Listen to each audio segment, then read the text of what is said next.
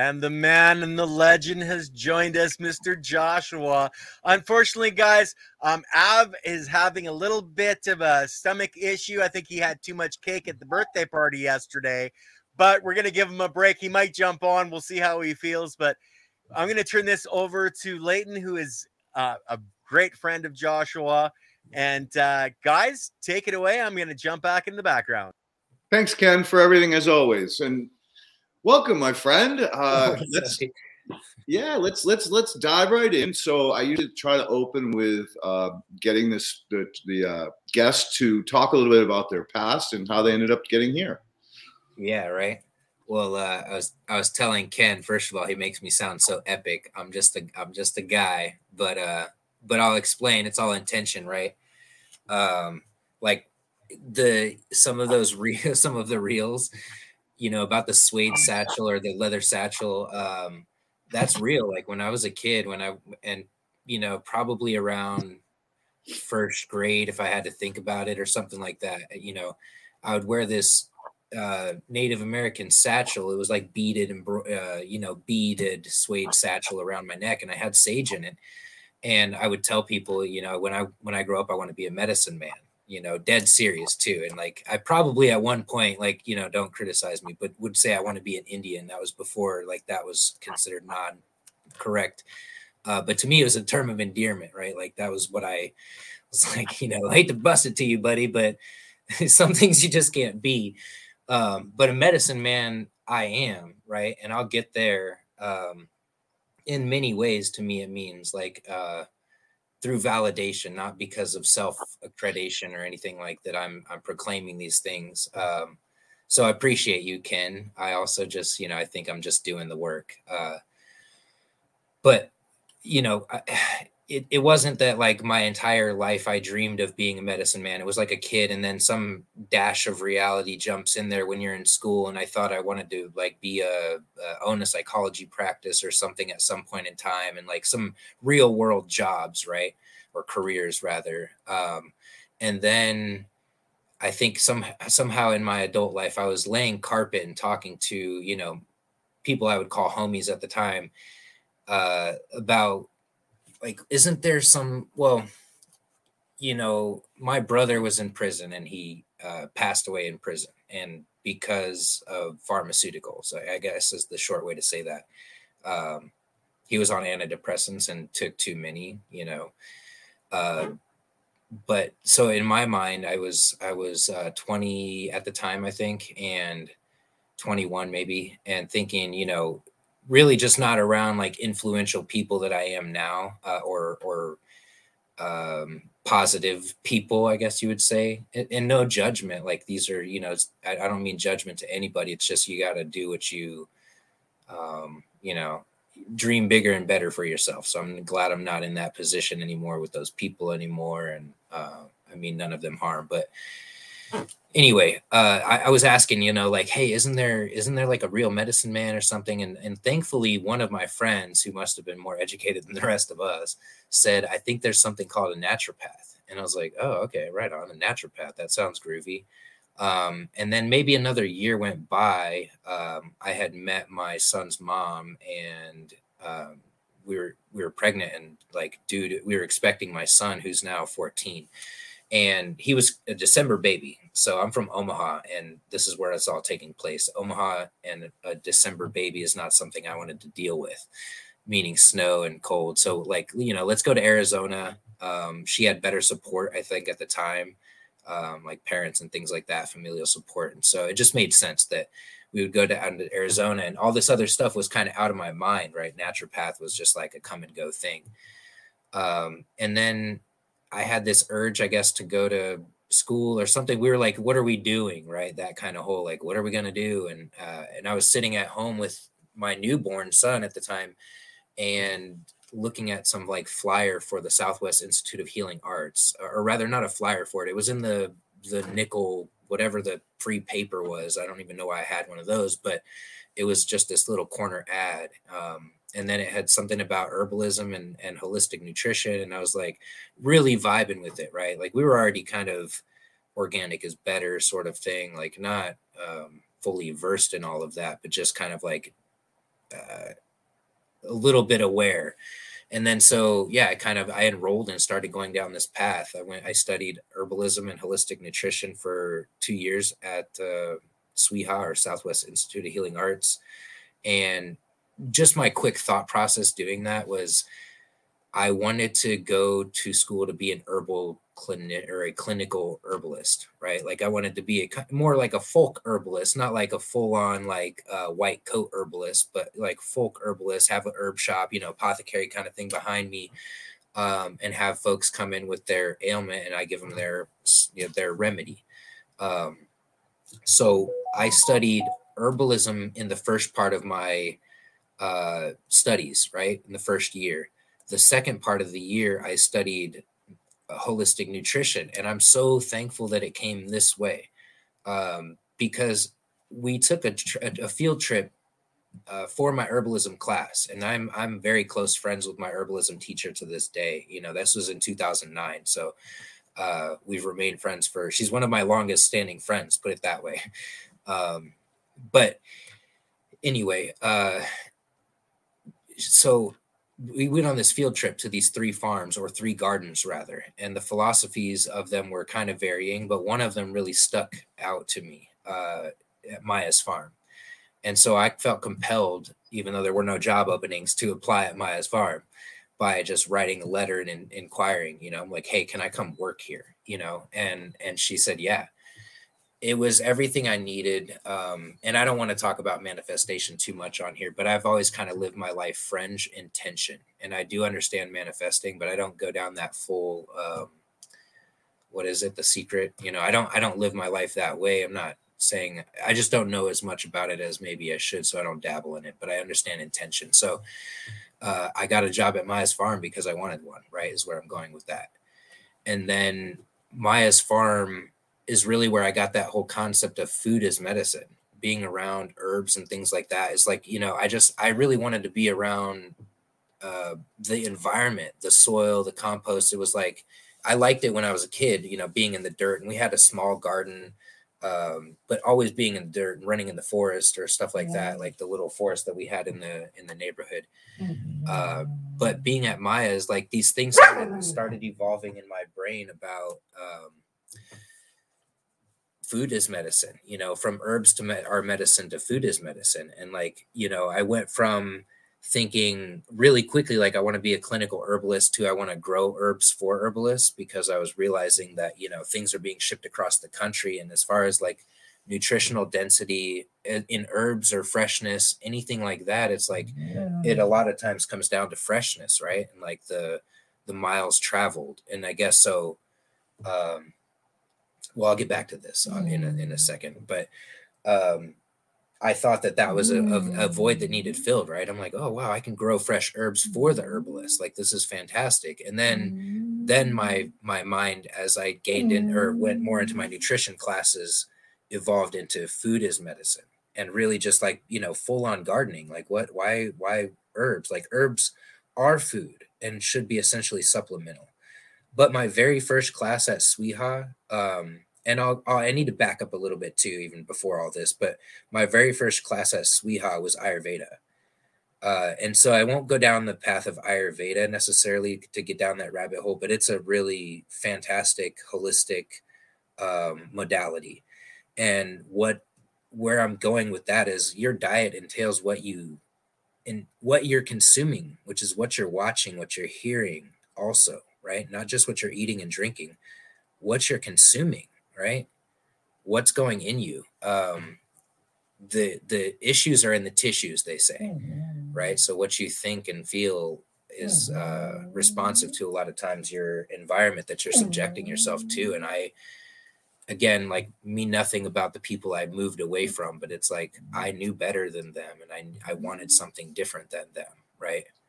I know that they're stuck in the same spot. I'm not.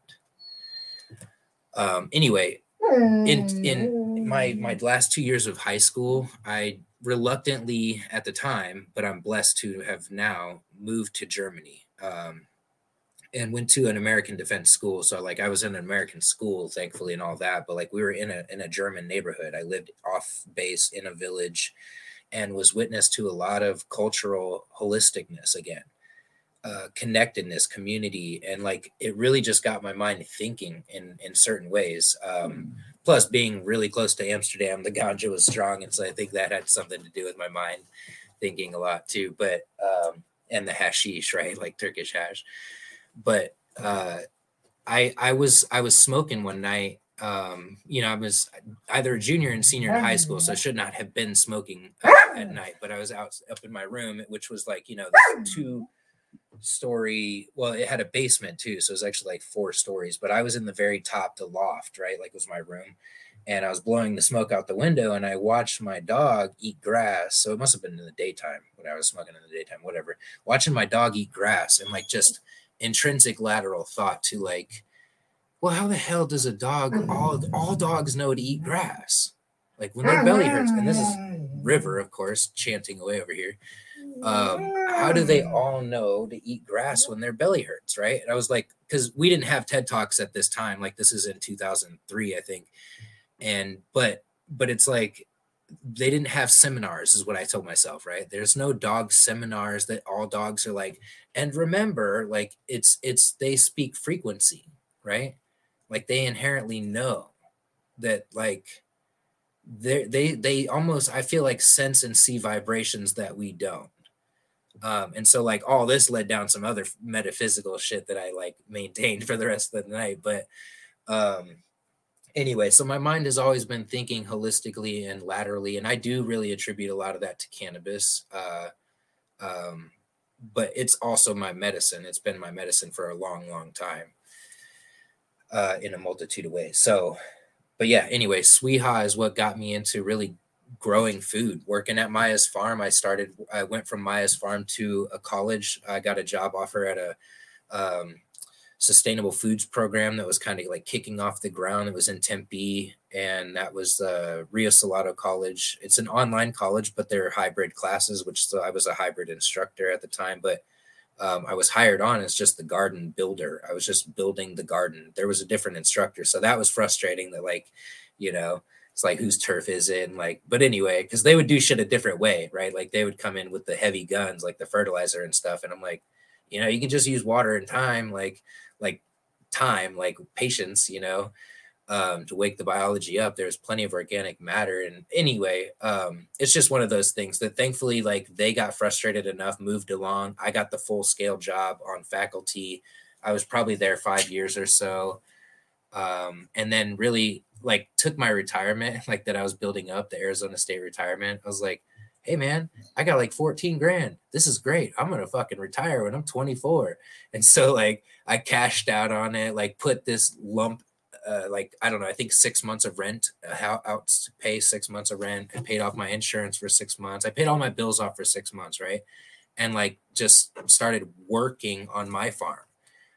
My farm at the time was a cooperation of, or rather an agreement that I had. There was this vacant lot that is now the Welcome Diner in Phoenix. It's a really cool spot to eat at and all that, but it was a 3rd-acre parcel that I had kind of for the past few years dreamt about when I drove by. Like, I'm like, oh, someone's growing lettuce here. Someone's doing something here. Like, it looked ag, right? And I was like, but right in the middle of the city. I mean, in the barrios, like shootouts barrios, right? Like, it's like the ghetto here.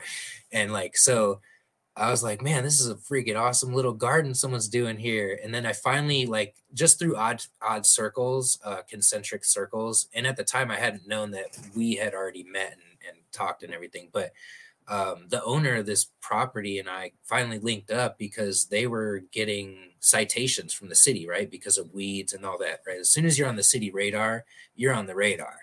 The county comes by and like, they're like, oh, weeds, oh, mulch, oh, this, oh, that. And like, so they essentially needed a compliance guy. And what my deal was, is I got to farm this 3rd acre for free. I paid the meter, which they offered to pay the meter, but I thought that was kind of like, you know, I can pay the water. Water's ridiculously cheap in Arizona. Phoenix city water, first of all, should not be that. Never mind. So it's ridiculously cheap. And like, so I paid the meter. It actually had 2 meters, but I paid both of those. I only ever used one, but and like essentially kept this guy out of court. I went to court with him twice because I had dropped off loads of mulch and the city didn't like that. And I'm like, no, hold on. Like what I'm doing is actually good. And I had to go to court and like argue for mulch, right? Like how I was going to fight the weeds. I was retaining water, like carbon sink, like stuff that they for sure they didn't even give a shit about. But I was like, yo, don't touch my freaking mulch, right? Because I've had people like come overnight with a tractor and take your mulch too. And I'm like, are you effing serious right now? Like, so anyway, free mulch is easy to get in Phoenix. It's not necessarily easy to keep in Phoenix. It's really hard to get up here though, where I am right south at Cornville. It's like gold up here. Thankfully, everybody knows its value and it's hard to come by up here. But so I had this little 3rd acre I was farming for free. And then essentially like that came to its end because I knew Welcome Diner was taking over. And essentially that came down to they were going to pay money, right? Like I would give this dude vegetables and stuff. And like I was literally 3 blocks from the farmer's market at this parcel that I sold at, right? Like my heart of the downtown Phoenix farmer's market. So like we were known, man, Cocoa Paw Gardens at the time, because this garden was on, I lived on Cocoa Paw Street. But anyway, I knew it was coming to an end. They started poking and prodding around for doing foundation work and stuff. And I'm all like, whoa, what happened to my melon? Like, like things like that, like construction guys come around and like all of a sudden, anyway, so I was like, look, I'm going to go ahead and peace out. It's been fun. And so like I got out of there. I had another acre and some change that we were farming that was also free. So that was our concept. We were finding vacant land and we were farming it. We were essentially profit farmers. So say what you will, but we were, selling at 5 different farmers markets a week in our heyday. Cocoa Paw Gardens was, and, DBA Community Roots now, that kind of thing is really what it is. But, and essentially like, I tell this story, like I get teared up when I tell it usually, but I won't this time. I'll try not to. Like I was harvesting Roselle, right? Like on our 3rd acre, we called it the perf lot, the Phoenix Urban Research Farm. But we had a bunch of Roselle planted, like probably 60 plants. If you're not familiar with Roselle, it's like okra. It's the cousin of okra, right? So its structure is large. It yields a lot of buds. But we were harvesting it the weekend before Thanksgiving, the market before Thanksgiving. And we knew that we were going to like make a bunch of money on this because like it's the Arizona cranberry, we were calling it. Like we were marketing it hot and we were selling it. They're delicious. It's what you make hibiscus tea from, or Jamaica, right? Jamaica tea. Am I saying that right? Yeah. Not horchata, Jamaica. Like when you go to the burrito restaurants and they have like the red drink and the white drink, Jamaica horchata. It's what you make Jamaica from. It's hibiscus. Anyway, so I'm sitting here harvesting it, like just going nuts, right? Bam, bam, bam, bam, like just dollars in my head. And all of a sudden around the back of the stem, I feel this little difference, and it's a leaf hopper, like one of those really cool neon green and blue and red ones.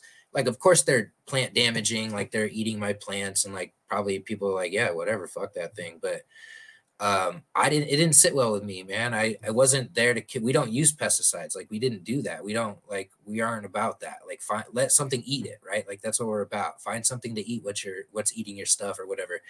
Anyway, the reason it didn't sit well with me because my intention wasn't in line with nature at the time. I was mining, right? I was just straight mining at the time, and it wasn't cool. And like I hadn't killed it right at the time. It like just got mangled, and I felt real bad because it was like kind of like just sitting there like messed up. And they're intelligent too, by the way. Like if you ever see them on a stem, like I'm virtually holding a stem between me and it, they move around. Like when you try to look at them, you know what I mean? Like they move like that. It's weird. They're smart. But anyway, it didn't sit well with me. Like I literally was like, dude, I'm done. I think that was one of our last markets. I might have had a week left. My motor and my blazer blew. Like bad stuff started happening. I was like, bro, I got to go back to work. I'm not doing this anymore. And I'm saying we, and bro, it was my partner at the time. Like, dude, we were cool. We rolled on everything. We were like, it was cool what we did, how we did it. Like we were known. We were also just like, come see our plots. We're miles from our markets, less than miles from our markets. We don't spray anything. We don't even have a shed to spray it. Literally mulch instead of water if I had to choose, right? And in Phoenix, and I mean, the proof was in the pudding. We had people come to our farms. But anyway, That killing the leafhopper messed me up. I was like, dude, this isn't a hobby for me anymore. It really just kind of took away. So I started going back to work. I was already moonlighting, like, cause I had still worked at the college, but I stepped away from teaching. I was like kind of part-timing in the garden there. But I was moonlighting, working at Leslie's Pools with my brother. Like, he wasn't supposed to have like a side guy, but I was like, always, I'd wear his shirts. So it was like two Brads would show up. It was like, got a couple of Brads here. And, that's funny. But like, so I'm like, bro, let me get into pools, right? I make good money. And like, it's all chemicals though, man. Like, it's such a death market. I hated it. I made good money. Sure, I hated it. But I'd find myself walking around someone's backyard and I'm like, oh, dude, nice bell peppers. And like, I love your mulch, you know? I'm like, oh, cool. You let your jalapenos get red. That's what's up, you know? Like, geeking on people's gardens. And, it was, the writing's always on the wall for me. Like, when the time's there to move, you know, I tell Leighton, I'm like, the numbers are high, you know, like when I see like synergy and stuff, like I know when it's time to move and time to kind of like groove and lay low or whatever. But anyway, so I started working in schools. When I went back, like when I left work and was like, after looking at everyone's gardens, I'm like, you know, what am I going to do? I went back to one of my buddies, aquaponics at the time. Riba Farms was pretty well known here, and they were doing commercial aquaponics. And so when I was teaching at the college, we went and toured Mark's facility. And so we remained buddies. And when I left there, I was like, dude, I'm just going crazy, bro. I got to get my hands back in the dirt. I don't care like what you got for me. I'm just down. Right. And like, so I just started working. We were doing microgreens. We had 1,000 square foot indoor grow, where we were just doing micros, organic, certified organic micros, wheatgrass, peas, and why am I blanking right now? Just microgreens, sunflowers. Anyway, so I did that, you know, for I don't know how many years with Mark, but I ended up being the farm manager before leaving there, and like helping them when we moved facilities. Like, that was a big deal. Like, we moved to a completely different facility, like into a different county, and like recertified with organic and GIP-GAP certification. So like, that was experiential for sure, but it was also one of those things where I'm like, I'm just not with the rigidity, you know. I'm just not. And I appreciate all the, like, Yuma, Arizona grows like over 60% of the country's greens, lettuce, right? So I appreciate the commercial scale. I get it. Like, even a guy like me that grows my food or my cannabis, whatever it is, like, self-sufficiency is really hard. It's really hard. So I'm like, I appreciate the commercial scale and the people doing things. And I understand like the things like the Food Safety Modernization Act or whatever I think it was that I had to, that was the last certification our farm did. And I was like, deuces, I'm out, bro. This is some weird ass shit, you know? I get it, but at the same time, I'm like, bro, it's food. We're talking about plants. Like, we're acting like human species hasn't freaking traveled millennia to get here. You know what I mean? Like, all of a sudden food is dangerous and all this. I'm like, no, what's dangerous is corporate profitism and all this other, like, protecting profits, packaging things, putting it in plastics, you know, rigidity. You're sterilizing things and you didn't do it right. Now you've bred a super bacteria, you know. So I don't know what the answer is. I'm not saying that it's wrong to feed America or feed the masses, but I will say the issue is not food production, it's distribution, right? And that's always been the case. But on that note, like a book that I love so much, Ishmael, that I talk about a lot, does talk about this. And like, as far as the overpopulation and how, I'm not going to get into population control. Like, don't get me wrong. That's not where I'm going. That's there's some ridiculous theories out there on how we should be doing this, but I am saying we're breaking a law. We are breaking a natural law that's called the law of competition, or the law of limited competition, or the peacekeeper law, by creating these sterile environments or these sterile outcomes, these intended outcomes that have no robust filter to them, by by killing the coyote to raise more deer. We're not doing good, You know, when we remove apex predators, I don't want to tell that whole story. I do really like how it goes, but it's called The Lion and the Hyena, and it's written in Ishmael by David Quinn, who's actually from Omaha, so I like that too. But you can't remove a single species without it affecting the entire ecology of all the species, and that's just a fact. And so like the thing is, when we think that, you know, we're going to spray weed killer in order to grow this monoculture stronger because it's got a glyphosate inherent or intelligent gene factor that it can outwithstand it, it's like, okay, dude, hindsight's 2020. And I'm not saying, you know, I'm not pro GMO. I just don't think that that's our move to be making. Personally, I think that's a little too far down the rabbit hole. But that's just me. You know, I'm not a lab coat wearing guy. I'm out in the dirt. I eat my finger. I don't eat them, but I bite my fingernails. You shouldn't eat your fingernails, probably. That's not good. But I'm not scared of dirt. I mean, but I also tell Leighton this, you know, like half of these books I wish I had read cover to cover, and that's not all of our books. Like that's not even a smidge of our books. But at the same time, I'm just out in the dirt all the time, right? Like looking at the bugs, like watching them, observing them, communing with them.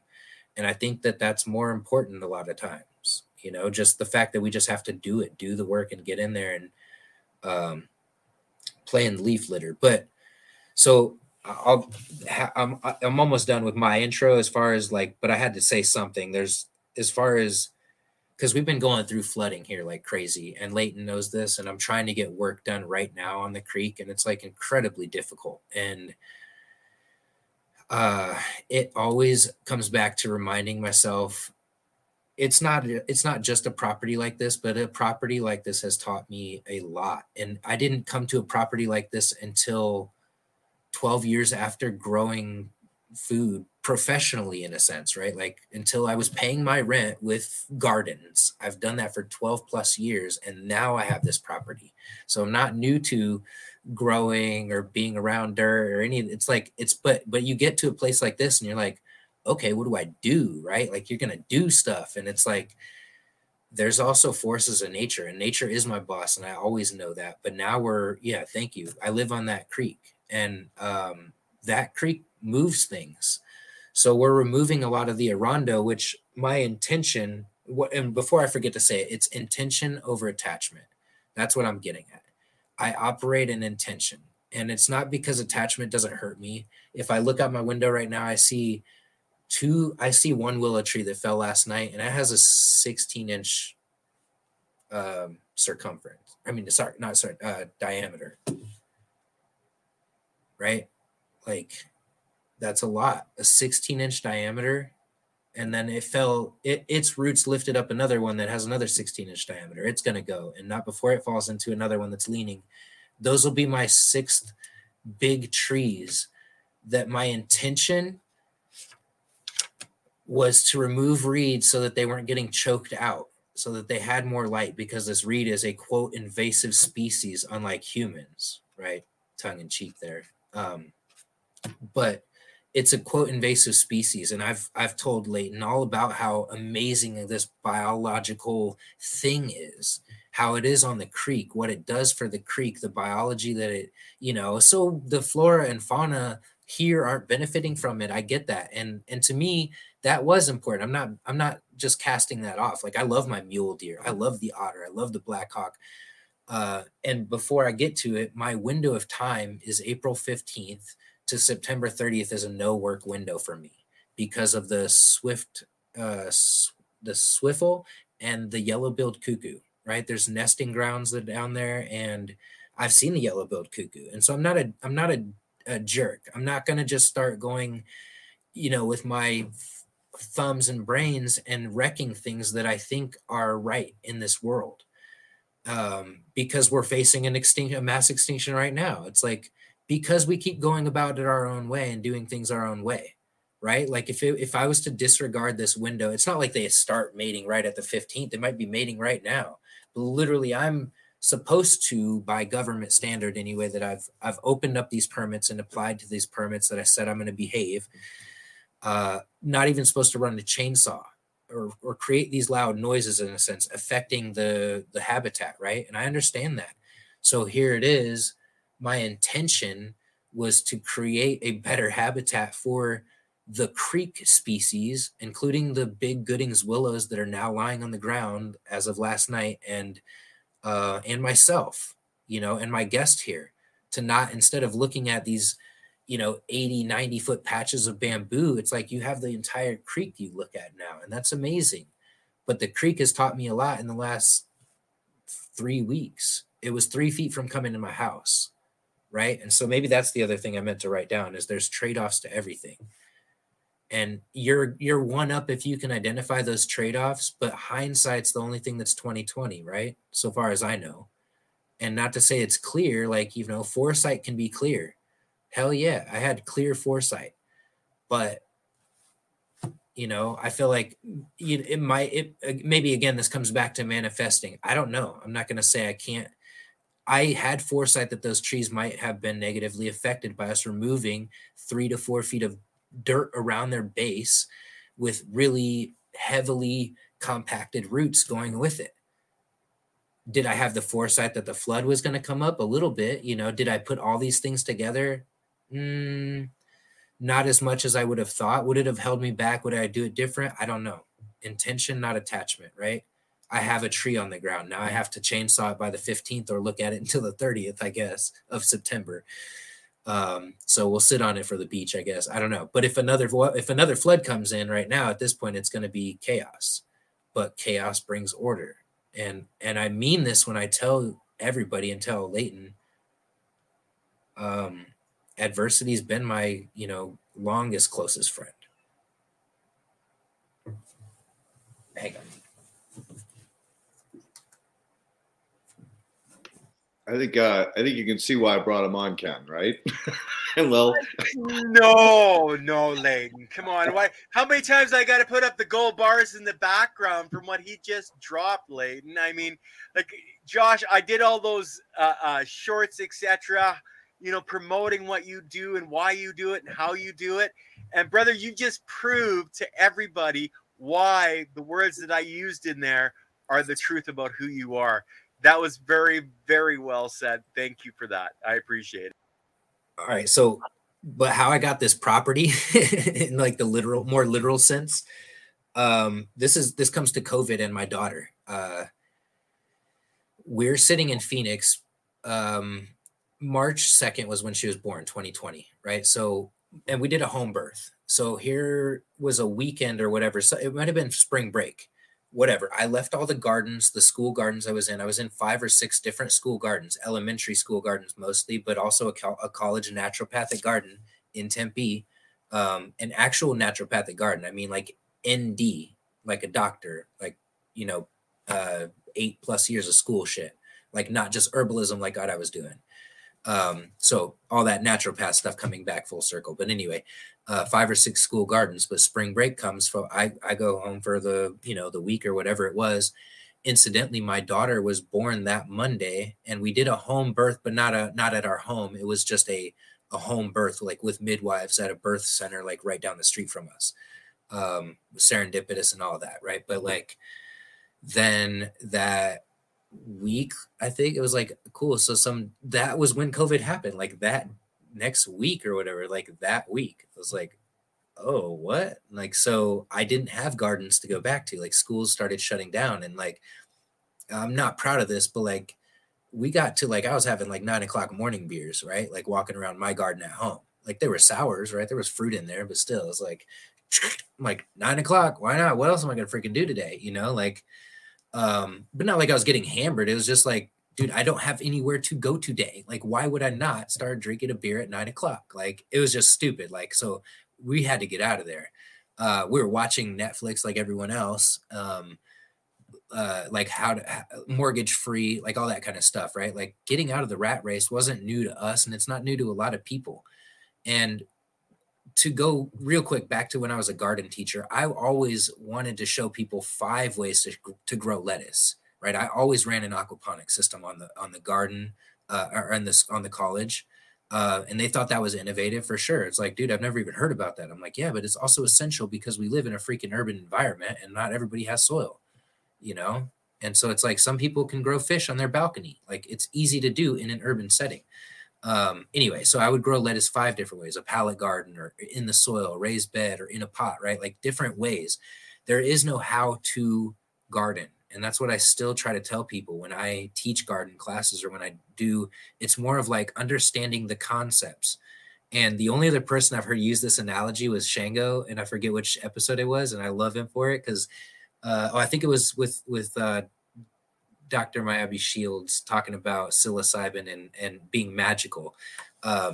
Because we don't necessarily know how all of it works. It might as well be magic, right? And this is how I talk about cars, and this is what Shango said about cars, is like, it might as well be magic. And that's what I say about gardens and people's cars. I understand how to work on mine to a degree, and I don't like knuckle busting ever. So I still take stuff I know how to do to a shop sometimes, but not everybody understands like what's going on once you turn that key. You don't have to understand combustion engines in order to drive your car every single day in order to pay your mortgage or rent, right? And yet we do it. And so it's like, can we not feed ourselves a similar way? Can we not drive the garden a similar way? If you put the right fuel in it, you know what I mean? If you steer the wheel the right way. So I try to teach the concepts and like help. When I go to someone's garden, I help them identify what we would otherwise call resources, or how to put them together. And the things I'm learning in the last few years coming from Leighton, have, definitely changed my life, and especially how I treat my cannabis, which has been like this whole like, duh, like why wouldn't I have no-till my, anyway, so how we got here, right? I was like, morning beers, let's get the heck out of here. Let's start looking at properties. Let's look on water. My favorite body of water in Arizona was Oak Creek. It's a free running stream. It's Arizona to Arizona. It's a watershed, but it runs 365 100 years plus, right? It's like a never-ending stream. And it's crazy, by the way, to just sit out and think about water not ever fucking ending. No one's running the faucet. It's just like this. It blows your mind. Never ending. Anyway, so I'm following the stream on Zillow, quite literally, like, looking for sale properties on Zillow. Like, let's get out of here. We had a nice spot we were paying rent for, but it was like the dude sucked and the place was like Phoenix. So we got to go. And we found this place just up the stream from us, actually, but it was a school, like an old school, like 8 buildings, like, mortar brick buildings, but it had a skate park, like a library, a science lab with Bunsen burners. Like, I have video of this property. It's crazy. Like whiteboards everywhere, desks. It was nuts. Commercial kitchen, cafeteria, like all that. And I was like, babe, we got to do this. It was 8 acres on the creek, just up the stream. But I mean, and just up the stream translates to, you go right up our hill and go left and down this hill. It's right by us. So anyway, they wanted cash. We didn't have any cash, and they wanted like $1 million, right? I was like, we've looked under the couch so many times, it just wasn't fucking there. Like, so I go back to Phoenix, and we're like, we can't turn this off. I go back to Zillow, and I'm stream hunting again, right?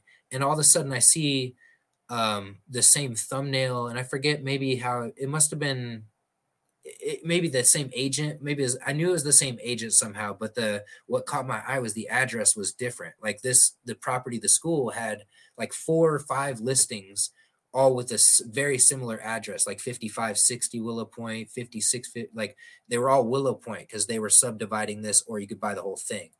So anyway, this one was 20 Pleasant View, but it was just a thumbnail of the stream going over the ripples, over the rocks, like all the others were. So I'm like, I thought it was the same. Clicked on it. I'm like, I see our crazy, like Leighton's been here. So I see our crazy floor. I see our crazy bathroom. I see our greenhouse. I'm like, babe, this is something different. I keep clicking. I'm like a chicken coop. I was like, oh shit. I'm like, so anyway, I couldn't turn it off. We had to come here. And it was the same listing agent, which I was like, bro, I told you what we're looking for. Like, why didn't you tell me about this place? Like, it had been sitting on the market too. Like, doof. Anyway, Phil, you goof. So he should have told me about this place, but nonetheless, we found it. And the fast forwarding to this, like, you know, again, intention, not attachment, but rather I went back home and rather than drinking morning beers, I looked at video that I took of this property and counted the square tiles in the kitchen that I knew were 1 foot square tiles and started drawing on graphing paper how I was going to redo the casita in order to make it an Airbnb in order to pay for us being here. Right. And I knew all the other components were here. There were only other property, like it had to be an income property that I knew, even when we looked at the school, right? Like I wasn't coming into this like, I'm going to just go, like we're on a mortgage. We didn't have cash. I told you that. So like, here we are doing the work. And I was in the casita like day 1 or 2 or whatever, cleaning out the furniture that Jill did not want, including a couch and whatever. But these two nightstands that I'm like, you know, over there on next to our bed, I did not want to throw away. It was not our style. If we have one, Jill certainly does. But I was like, these are crafted like Ashley furniture, some whatever. They're crafty, and so I didn't want to throw them away. And yeah, that's the casita now. I put in that countertop, all that stuff, and the address as I'm dusting off this cobwebs was like somebody's old address that was written and once handwritten and stamped also, like it was freighted from somewhere, like, you know, went through some trouble. Someone moved it, but it was 5142. I could go look right now and say what it says. I don't know. I think it starts with a B, but the address in Phoenix we moved from was 5142, right? That right there was like, dude, you know, you can call it God or Gaia or whatever. And the only other times I've manifested exact amounts of money within a minute of time that I needed them, I'm not bullshitting you on this, was when I was praying to God. I'm not kidding. And I've told Leighton these stories too. And like, so we say what we want, and I'm not religious. I'm not, but I am spiritual. And I do think that that kind of thing right there is like, you can look a gift horse in the mouth if you want to, but that kind of thing tells me I'm meant to be here. But it's also one of those things where once I'm here, I'm like, well, what am I supposed to do? Right.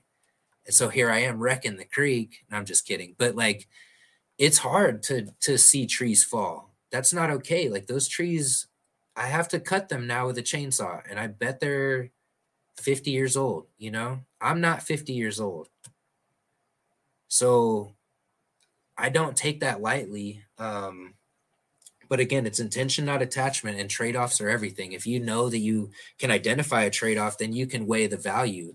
But there are trade-offs to everything. Call it cause and effect or whatever. If you push that, you know, it's a ripple. That's an exercise I always wanted to do is, you know, have 8 kids standing around the same kiddie pool and give them all a little drop of water. And you'll show them that even when one kid drops that water, it's going to go all the way across the pool. But it's going to do that for all the kids, even when there's a lot of ripples. And we are ripples. You don't have choices not to make ripples. You're born, you're alive, you're breathing, you are making ripples. If we have consciousness of what those ripples are, then we can do something different, right? But like, that's intention, not attachment. I don't have attachment to what those ripples are going to do once you know what I mean? So anyway, that's my kind of philosophy on how I move and do stuff on this 1.8 acres that we have. We're so blessed to have on Oak Creek, but I say we're so blessed to have it. I also worked hard to get here, and like we did things that none of our friends will do. You know, we don't have air conditioning. You know what I mean? Like we don't have cell service. Like we don't. There's I'm on Wi-Fi when I have Wi-Fi calling. Like, but there's trade-offs. When the flood comes up, like it's coming in my house again. Maybe I won't be alive. Maybe I will. It's been in the house before we moved here. It'll come again. And so like, there's things that people would be like, oh, I wouldn't want to do that with 100 years or whatever. And it's like, but also we have had well over 200 guests come here, and better than a handful tell us like, you guys are doing exactly what we want to do. Like, and so that's where I'm getting at. Just like I have with the college and all the gardens, I aim to inspire, not just produce, not just grow food. It's about the inspiration, and rather, you know, like I always say, creating awareness. It's about creating awareness. That's still where we are.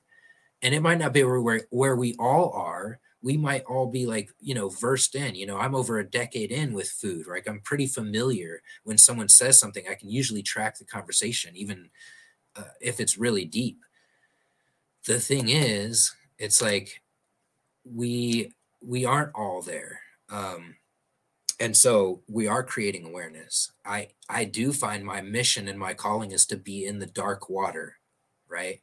Is to pull these souls up, is to, you know, go in there and help people that need help. Not, you know, even when I was in Phoenix, people would tell me like that would resonate with how I am and how I was and how I would be in my garden and my farms. They're like, oh, you should go to like Oregon or someplace that like everybody's like that, right? And it's like, I mean, that sounds really rad. And I think, you know, my soul might in one hand be at peace, but my soul would also know that I'm here for a freaking reason. And I didn't come for all that fun shit, dude.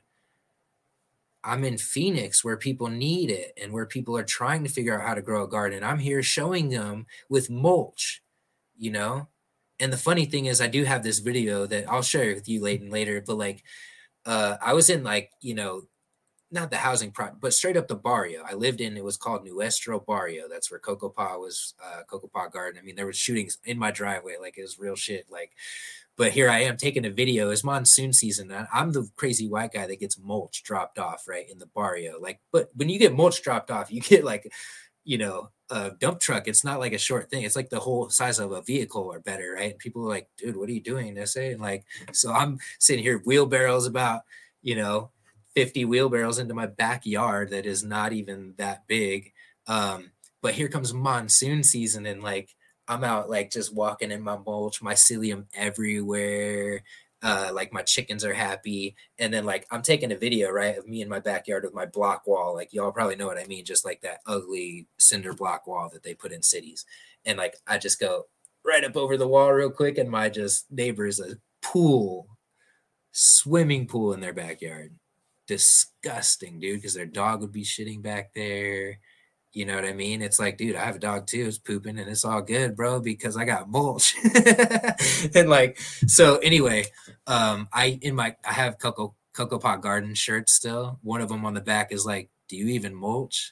Or no, bro, do you even, or maybe it didn't say bro, but yeah, do you even mulch? Like, so anyway, I always aim to inspire through action. You know, I'm way past theory. I'm into practical. I've been a long time, and like, but sure, I exercise theory still. I think like that you keep my brain growing, but like I aim to engage and inspire. So when people come to a property like this, and I also mean this, I was doing weird research like on stuff like a ram pump before I ever knew I was going to be on this property. That briefly, in order for a ram pump to work, it means that you have your property sits uphill from your water, first of all. And in order for the ram pump to work, water has to be moving, not at a very hard pace, but moving and downhill. So you've got water moving down the stream. Like what a weird combination. But here I am. I have two waterfalls meaning the water drops in elevation like 6-8 inches on our property. And my growing place is 30 feet uphill, elevation wise, 30 feet, you know. And I also just so happen to have, I looked into this, but the property does, not me. I could create a statement of claim, but we have 0.71 acre feet of water that we can draw for our future orchard or whatever it is that the chickens currently are in. And when I do that, it's going to be something I talk about and teach about. And when I put a hydroelectric generator in, yeah, it's going to benefit me, but like also I'm going to talk about it and teach about it because that is what I'm here to do. Right. So anyway, sorry, man, that's the whole story, how we got here, how I am, the property 1 hour later. Dude, that's why it was so important. You know, Yeah. you've been on a journey, and For sure, man. This is why you're here now, is because of all of those steps and processes that you went through. And yeah, you earned it, dude. We've had that conversation, and not only did you manifest it, and you did, you asked for it, you wished for it, whatever you want to call it. Right. Yeah. And then we went after it. When they were Exactly. like, here it is. Do you really want it? Because that's what it always asks you is, do you really want it? Do you really want it? And careful what you asked for too. Oh, yeah. It's giving you an opportunity to back out of what you're right. Yeah. Once you put it in motion, though, things happen, and you're like, you know, once you've committed, you have to commit. I mean, but you can't You can't 1 foot in it. That's what I say. And that's what I mean is I know that people can live that life of manifesting. I say I have real experiences and I still carry that dollar I told you about. And I will share those experiences openly, but I also just, that's not how I live my life. I just try to live plugged in some altruistic manner that doesn't harm me, because that's where my faults lie, right? It's just like altruism to a fault. It's like, well, who and what am I? It's like, well, dude, you still have to have some intention. But I also mean to say, hey, haste makes waste. So I do try to operate slowly, but oftentimes things move at their own pace. And when you have a parcel like this, nature moves in slow paces, but you're looking at 100 different things, right? And so maybe only 5 of them are moving at this pace, and it's like the things are moving on. It's like I got to prune the mulberries. I'm not done. I still got to prune the grass because the grass awns are coming. I found the first grass awn inside today, and those are not good for my dog's paws. So they're also not going to be good for guests' paws, dog's paws, right? Anyway, it's like I wasn't ready to mow the lawn. I still have creek work to do. I still have, it's like, bro, it doesn't matter, man. Stuff's going to keep moving, and it's going to keep moving whether you're going to move with it or whether you're not going to move with it. And it's not, I aim to be a steward, but it's not that I believe, and this is what I always tell my students too, like, well, not necessarily the littles, they're harder to get this, but we as, people live on this spectrum. And I say maybe gardeners, I don't know where this all really goes, but we all live on the spectrum in a sense of understanding to manipulating, right? Of like, we can understand how a process works, or rather even before that, we can just be a part of a process, right? We're just driving the car. We're just a part of it. We're creating smog and all that. We're just a part of it. But we can understand a little more as further in depth we go, right? Like, and then we can start being a steward of stuff. But then like over here, we have stuff like GMOs and chemtrails. And I'm like, I don't think we should be over there, man. I don't think that's just my personal opinion. I think we should probably be back over here somewhere in the middle, because not only do I think that's like, quote, God's work, I think that's unforeseen trade-offs. There's going to be unforeseen consequences. And I just don't think that we all should be playing with that kind of stuff yet. But win or learn, never lose. That's what I also say. And I know, Leighton, you said we've had like 7 extinction, and I've drilled you about it, right? I'm like, but what about the plastics, man? I'm like, but there was never plastics before, and now we have all these freaking microplastics. And it's like, and what did I tell you? Oh, we're just building food for the next system that's coming in play. Exactly. That's what I'm like. We should start working on this now, because we've talked about this. Like we all have plastic. It's just a fact, right? We all have plastic, and why? I'm pondering this, so don't drill me.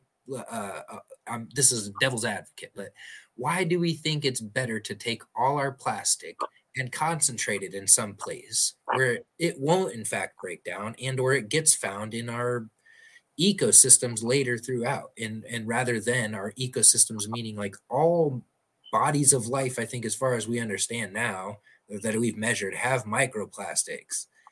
Like, so at what point do we stop? Like, it's like, could we correct that? I don't know. I'm not a scientist, and like, I don't know the studies of how we could so-called remedy what we've done. But the thing is, why is it better for that rather than like, say me, just as an example? I'm not saying I do this, but sometimes I do. Sometimes I see plastic around my property and I'm like, whatever, man, a little zip tie or something that was like sun rotted and broke off. I'm like, I have mycelium and worms. I have, you know what I mean? I'm like, I'm creating biointelligent soil. And if, first of all, I'm not worried about GMOs. Like, I drank a soda this week. I don't drink a lot of soda, but I know that for me, I was more worried about the dollars and the voting that all created, of causal, like, let's create and grow more GMOs to put them in sodas, and rather than like the GMOs that are in my body from that. I don't care. That's not what I was getting at.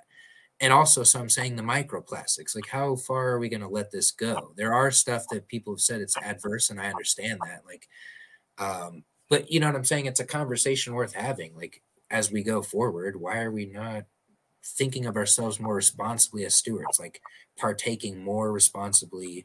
And so one of the things I posed was like shredding up bottles or stuff. Remember, like, it was like, instead of perlite, But you'd have to measure those things, and maybe what the leaching or whatever would be. I don't know. It'd be a really long, drawn out thing. But like when we put it all together, again, I beat up on perlite, but only because I can. Why do we have perlite in everything still? Like, what the heck is perlite? Where have we never really even stopped to think about it? I'm not saying it's harmful, but technically it could be. Like, it can cause silicosis, right? If you're around enough of it or whatever. I'm sure the workers at those plants are not like, I'm sure they're wearing some, respiratory gear, but like, it's just that idea of like mining something in an industry scale and calling it good, or for that matter, calling anything good or bad. But like, it's just still, why is that why are we allowed to do that? Why is that like what we've come to be, right? And like, for sure, we talk about pit moss, like, because we love pit moss. I did a post about pit moss this week or rather, Jill, maybe I did do it. I did do that one. Yeah, that's why it was so long. And Jill was like, "That's the whole post." I'm like, "Yeah." Yeah. And I even cut out the part about using 20% or less. It's like, I really could go on and on about it, but I know they cut you off at some point too. So I was like, I better just wrap it up here. But my point goes back to that whole mining. It's like, a bag of organic soil is supposed to be good, but when you look behind it and you start looking at the lens and you go through these layers, it's like mined. When you have places like pit moss, or you have local anywhere, I'm in a town of 3,000 people, but we have a huge amount of trees that are not getting chipped. We have, I'm sure, just as much stuff not getting recycled, paper, but you know what I mean? It's like, when we start thinking in communal, responsible ways, we can come up with these answers and essentially maybe a whole new potting soil if we even needed one. But I don't know, it's just stuff I think about. It's like, why is it my right to use such a thing? Where does it even come from? And like, why does it, you know what I mean? Like, in order to just grow my food, like, but plants grow everywhere. So like, what I've been working with Leighton with recently, and why we understand this working so well, is I want to teach people to grow like the cottonwood grows. And when I teach people my seed to stash cannabis classes, that's what I talk about, because I use worms and cover crop and sometimes avocado tech, but definitely biology. And before I forget, because I told Keith I would shout him out. You remember I asked you about his quote formula on seeds and clones. So he said on the podcast, wasn't it Farmer Kyle? Was that right? Yep. Is it Farmer Kyle? Yeah. So he was on that podcast, which was great. If y'all hadn't listened to that, it's amazing.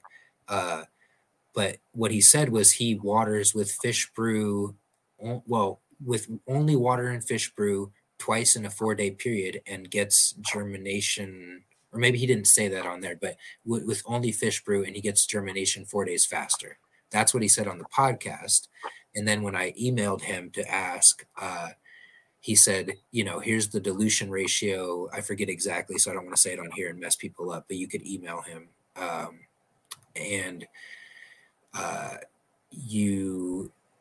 He said basically, yeah, he told me you get germination 4 days faster, but you only water twice within the 4-day period. So I didn't do that. I used his dilution ratio, but I'm listening to my soil and watering how I need to. But not kidding you, I put the seeds in the soil Saturday. I didn't do like a 12-hour water soak. I didn't do a baggie, none of that. I put them in my mouth for like 30 seconds while I close the seed pack, and I put them in their soil. And I have little necks coming up already. Right? It's crazy. And I looked in my calendar, like I flipped back to the ones I started on the February full moon. Like, these were 2 days after the full moon, but I do it for good tracking. And they were, sure enough, 4 days later. Crazy.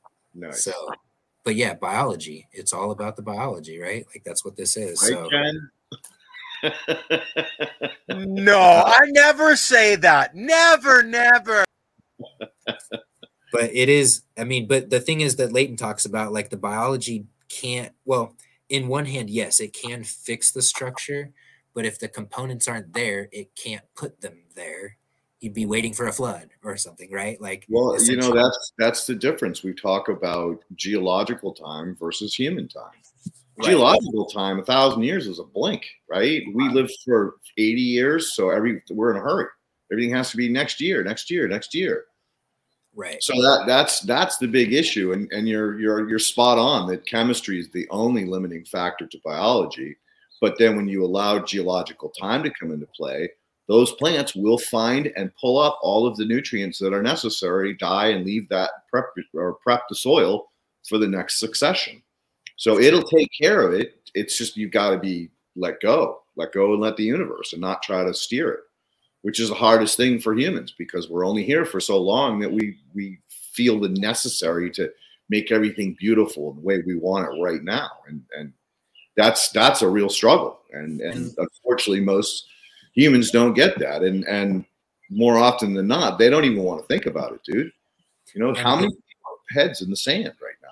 And, right. You know, that's what I'm looking at as a sandbank. And I was going to say, literally almost nothing is more beautiful to me than what the creek's doing. Like when it does it, it's just like, I love watching the water flow outside of its normal channel and just how it looks when it's flowing over other rocks or, but so I'll transition because Jill just walked up but teaching people how the cottonwood grows. And I say that because our logo is a cottonwood tree that grows out behind our house. It's a friend that drew that logo for us. But it's the cottonwood tree that grows behind our house that our arborist friend in our community estimates to be about 150 years old. So that's pretty rad.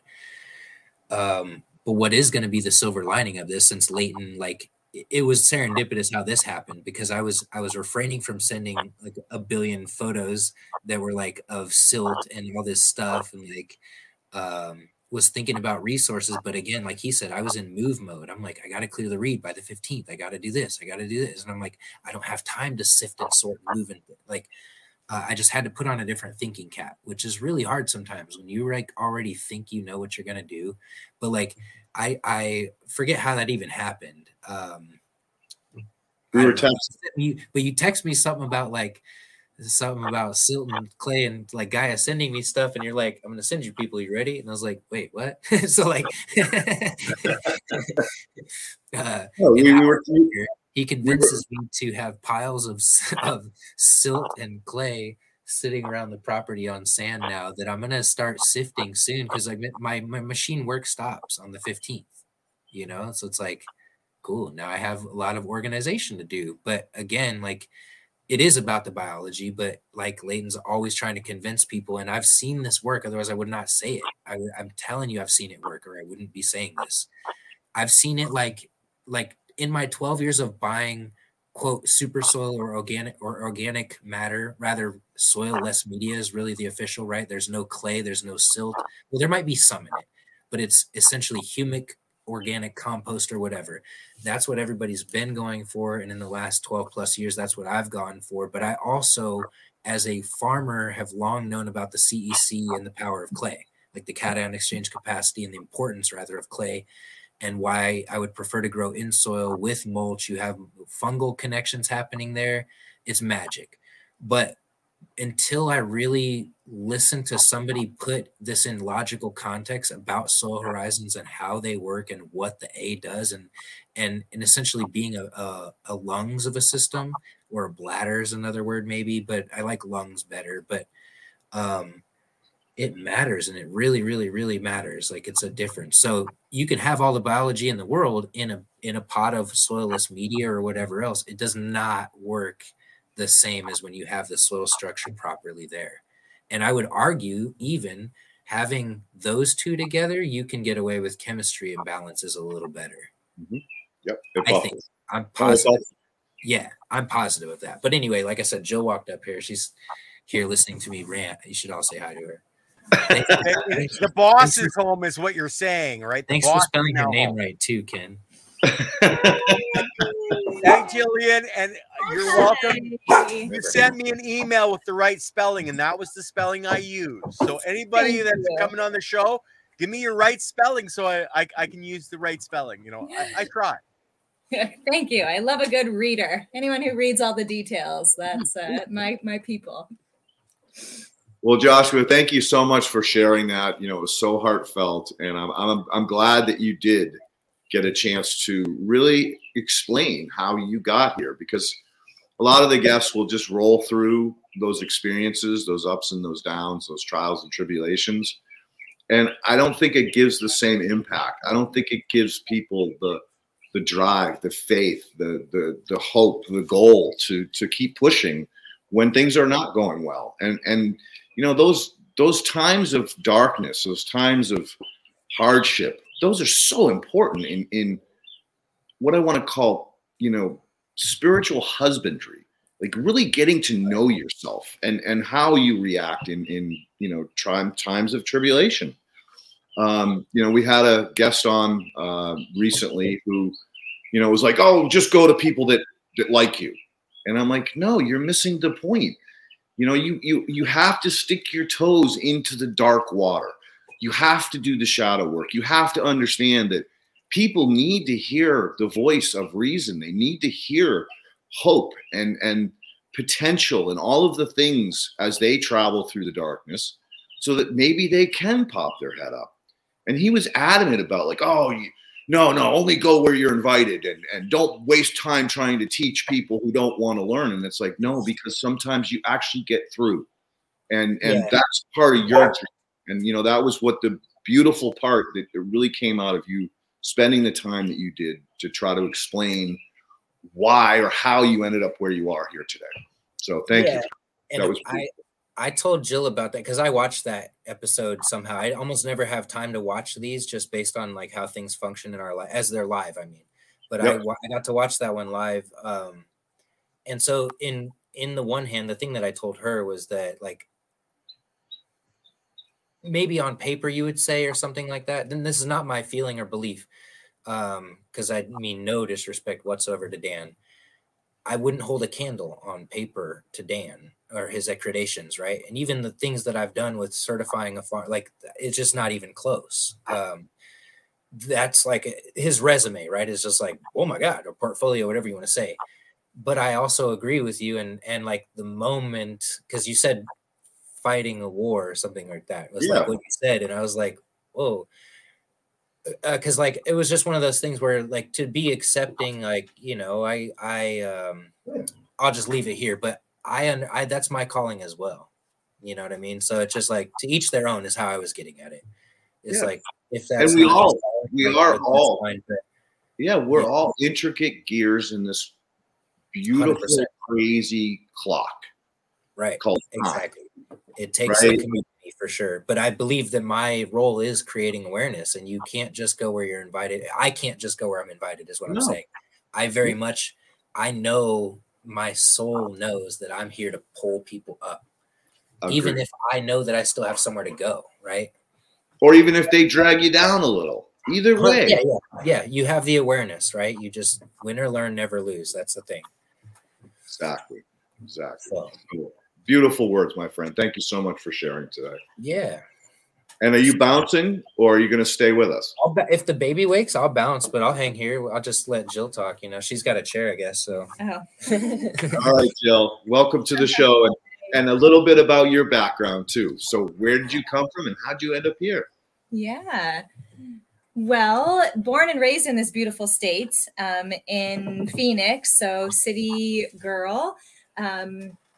Started teaching elementary school and got really involved in school garden work and kind of plugged into local farm community doing that work, and met Josh at the farmer's market. Of course, I was, you know, on my broke teacher salary, and he was selling the cheapest veggies. So I would beeline it right to his table. Not only were they cheap, but they were delicious. Because he knew how to grow prolifically, so he was able to feed the masses. But and really just loved the connection of the two systems of food and education, which are both a little bit overwhelming in their current state in certainly the Western, this world that we live in here and in the US, and lots of connectivity of how they can influence each other systematically, and the way that of course we have the young minds that get to help change all of that, and ours as well. We can young and old, we can all do the change, but we've got these next generations of beings who can begin to shape a world in a sustainable way too. So, and learn from all, cultures and communities and build each other up. So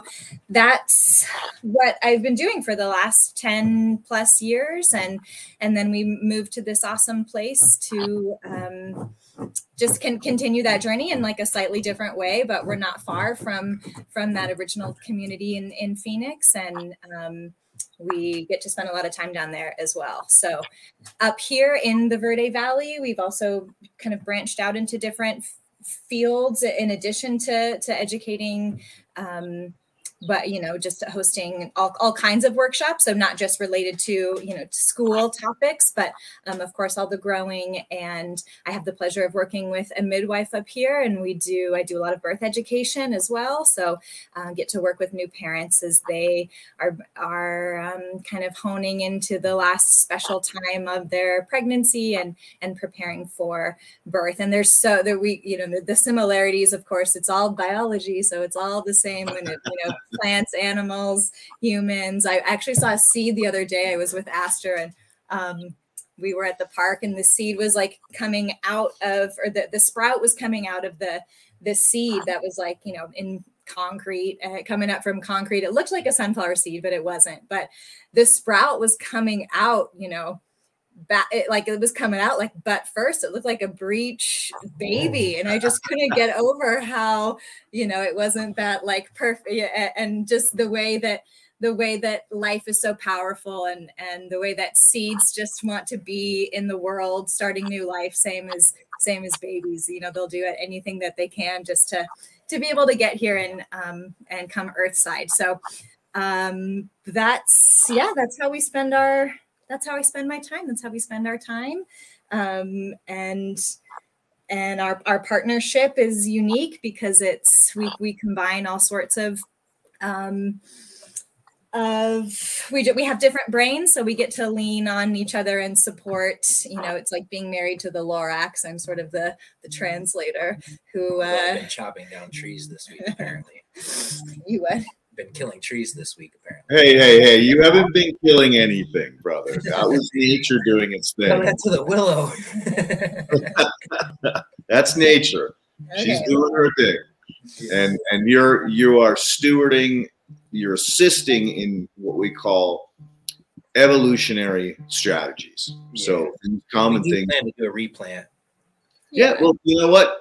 Your orchard's going right there, isn't it? Right near there? Well, yeah, for sure. The fruit trees, but we're going to put more riparian trees down there, probably this Earth Day. Yeah. So again, and that, and I'm getting off topic, but I'm going there anyway. That vineyard that you created with those baskets of rock and everything else are really supporting a more advanced riparian system. You put the foundation in for that river to really express itself. Yeah, and it was crazy.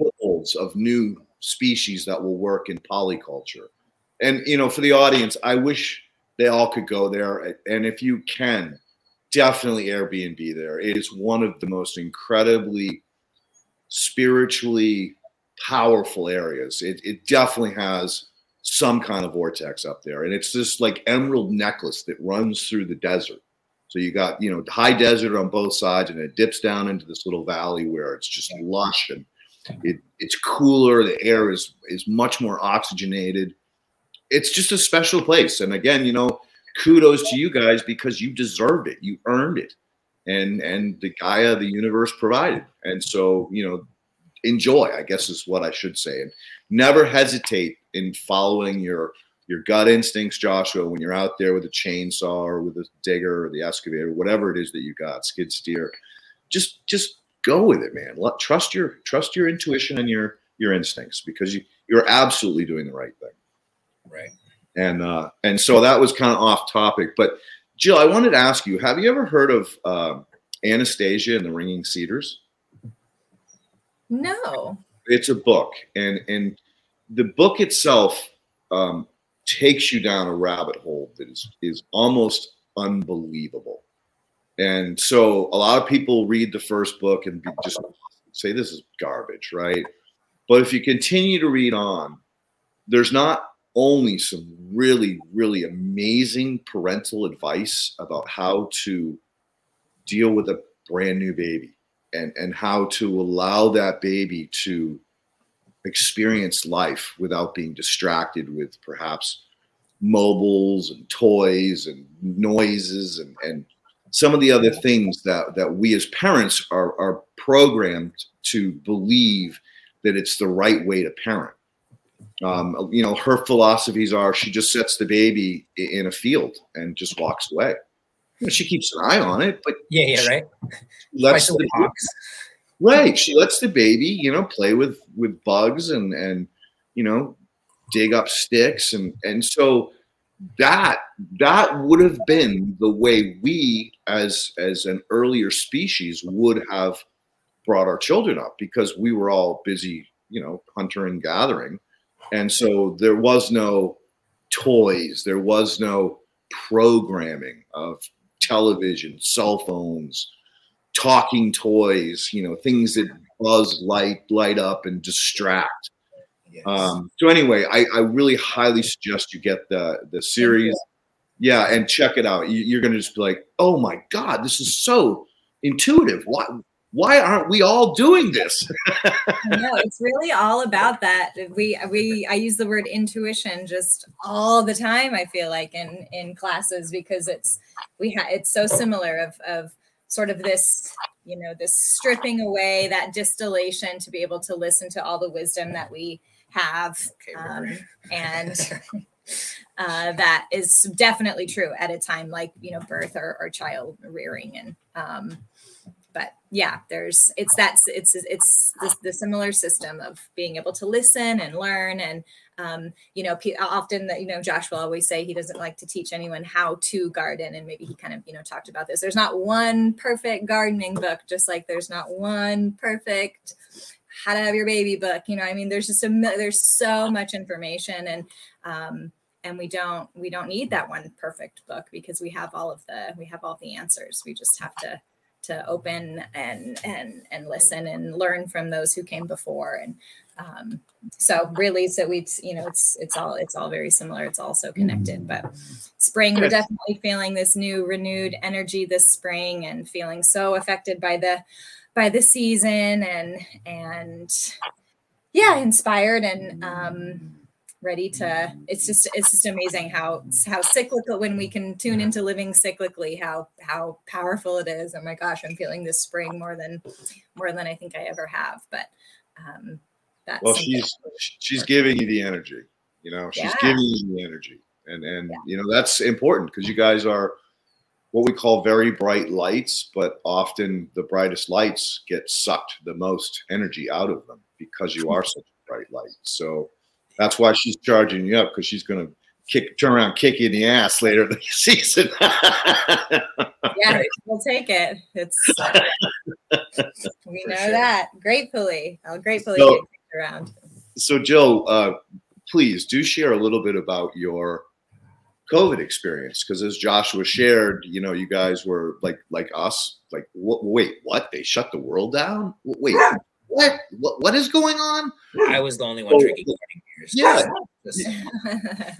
I literally one day, I'd say probably 2 months in, I just looked at Pauline and I was like, hey, where are all those mushrooms?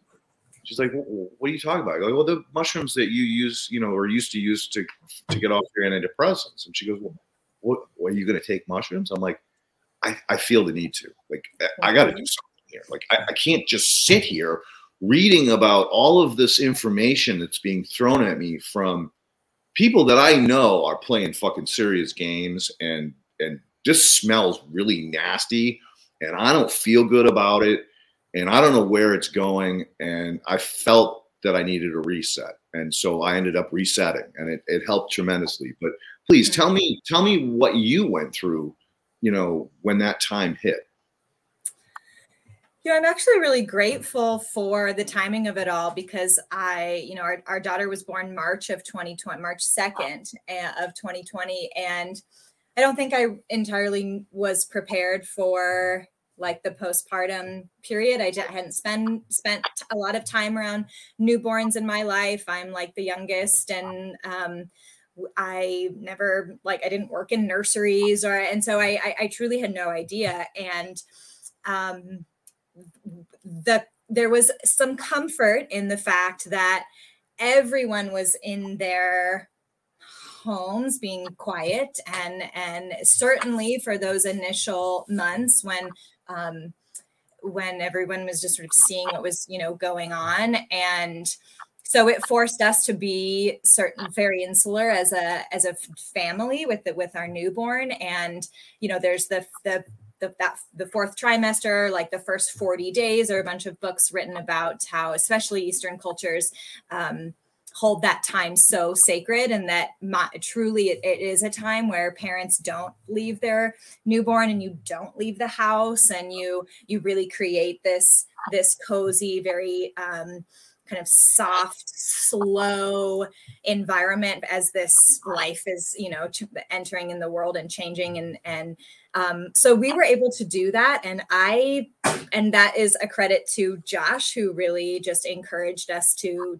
be that way. And I don't think if it wasn't exactly at that same time, I would have maybe had I would have had more FOMO. I would have had kind of more of the societal norms of like, oh, I just had my baby like yesterday and I'm going to the coffee shop, like, look at me, I'm doing so great. And yes, we have those energies where of course you want to get out, with your baby and enjoying the world. But there's a lot of pressure for women to just like have your baby and get back in the, world, if you will. And there was no world to get back into. So I learned so much, and it was really challenging to just be in the, bed for 30 days, 60 days, 90 days. And so I kind of have this very skewed of perspective, I think, of it all, because I will say that my christening as a new mom has fully usurped in my memory COVID. And I am actually really so happy for that too. It's like there was so much going on, and it was so emotional, and it was so emotional for the world. And it's almost like since they happened at the same time, I can't even separate them really. And I think we had a kind of unique experience that way, because then we moved, out of the city pretty quickly in July. And so then we were in a place that was pretty quiet then for the rest of those, it's 2 years as it all kind of continued and unfolded. So certainly there was all of that, uncertainty and a little bit of that fear, but I was just such a roller coaster anyway, that there was, I don't know, I have a unique, it's kind of a unique perspective, I guess, on it all, because and that's the reason I asked, is because Joshua told us that your child was born a few days before the shutdown. So, in many ways, in my mind, again, that the universe hard as work.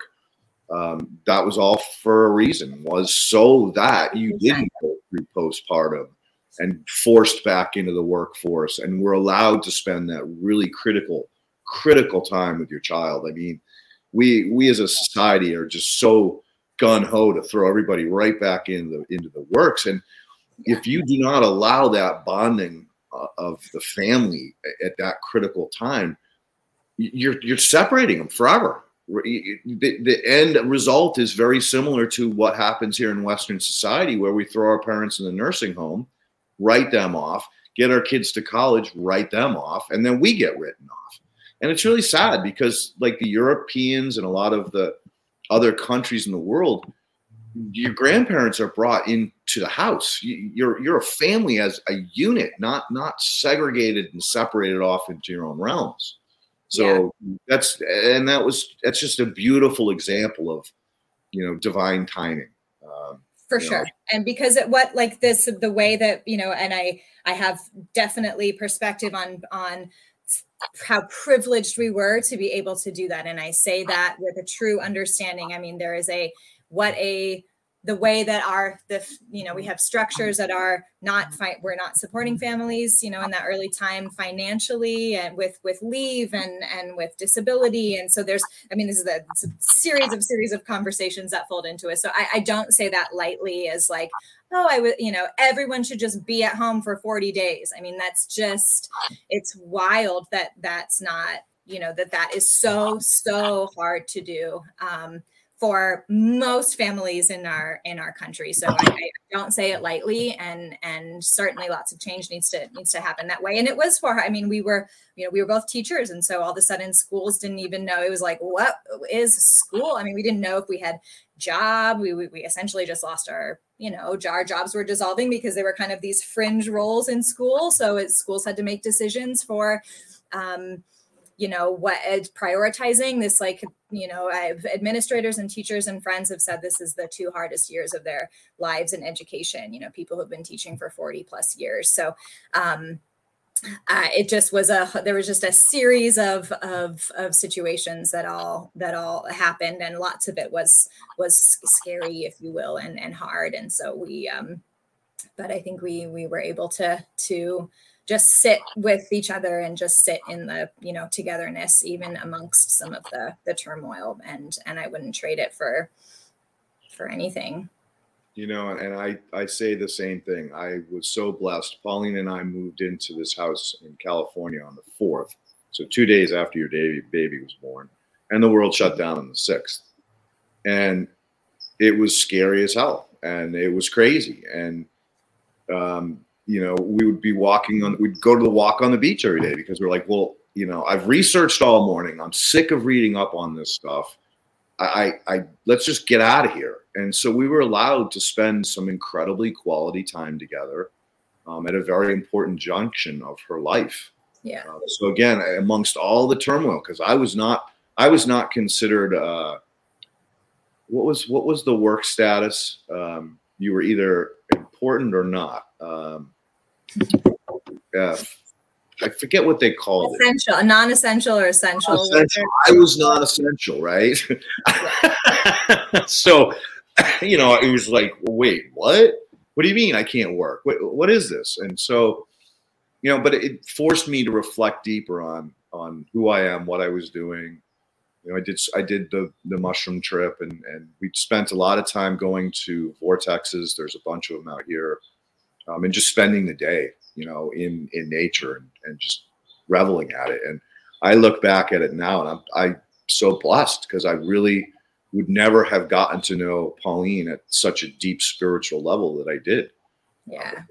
So, again, I'm very blessed as well. For sure.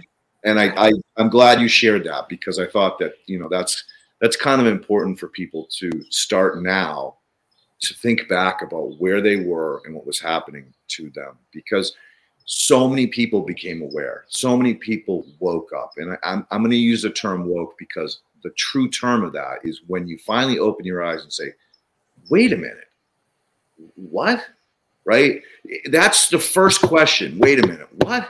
Mm-hmm. And that leads you on a path to start to question your actions, question what you're doing, who you are, why you're here. All of that's been taken away from us. We're not allowed to figure out who we're supposed to be or given the opportunity to take other paths.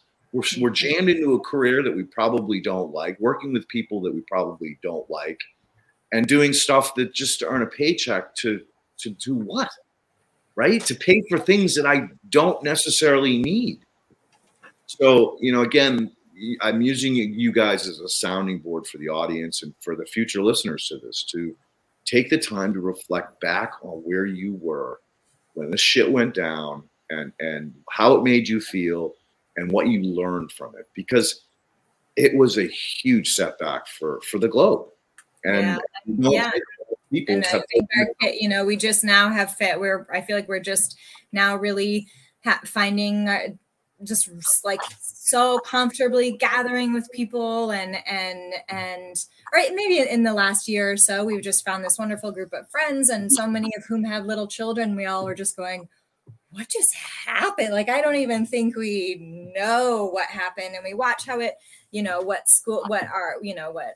the son was like out of school for essentially out of school for 2 years in the middle of, you know, at the end of middle school, and like what that is to, it's all, everyone's just going, what? I mean, we are day by day still trying to kind of still just come out of it all and fill in gaps but work towards a new paradigm for sure. Not saying we need to return, but just making sure that everyone's just okay.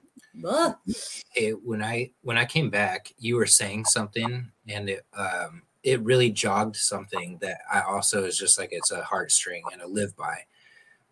It was the things like you were like, people are like, what am I, why, something, but you didn't say how, which I appreciate. So the thing is, like, I left this out when I said I was drinking morning beers. For most of my adult life, I've struggled with depression, right? Also anxiety. I still struggle with anxiety, like on a daily, but depression, I think I've got it mostly figured out at how to keep it at bay. Most days, at least for the past few years with my daughter, I think she has kept some whimsical thing alive in me that I thought was dead since my 14-year-old. You know, it's like, it's a long time. It's a long age gap difference. I thought I was going to be a lot more tired and already dealing with depression, being that she was on the doorstep. And then, you know, when she got here, but also, you know, psilocybin does help people, just saying. But what you said is the why and the what am I? And I believe, you know, like you were saying, the fundamental issue with a lot of mental, what do we call it? Just health issues. Our purpose is the lack of purpose, you know, and however constructed that lack of purpose may be, you know, some people have different theories on how sinister that is or whatever. But we lack community. We lack a tribal sense of need for each other to have purpose. We lack that communal ability to hold space while somebody figures out what their purpose is. And instead, we're going through these career tracks and anxiety and with these mental health issues, you know, eating drugs and never mind, that's a different tangent. But we always ask ourselves, how? And it's like, one of the things I was listening to was Les Brown and other little motivational things, but Les Brown is amazing. And what I was listening to. And one of the things that I credit him for saying, because this is where I first heard it, was when you start with how, you're already going to, how it's a prohibiting question. It immediately suggests there's a hurdle there, rather than if you know the what and the why are clear, the how just moves out of the way. It becomes a part of the process. Like it becomes a statement, not a question. This is how I did it. But it's that fundamental what and why that we don't really a lot of times get to ask ourselves, like you said, the spiritual husbandry or whatever. But I believe that to be like one of the biggest flaws, however it came to be, you know, that we just need that ability for us to each look into what our purpose is, and it's not as, a lot of times it's not as surface as it appears to be, unfortunately. But, or I mean, you know, and it can change too. You know, we go through phases and we cycle through and we play different roles. And well, nonetheless, having a purpose, I'm saying having a driving cause, being a purpose, not just pay my bills, wake up and pay my bills. Like that's a fear-based logic, and it's scary and it's cyclical, rather than a hope-based logic of being plugged in and driven. Like, what and why am I doing this today? Right. You know? And that's the key right there, is that you had the opportunity to invest in yourself and not be subject to a corridor, a lane, or a path that you were forced down.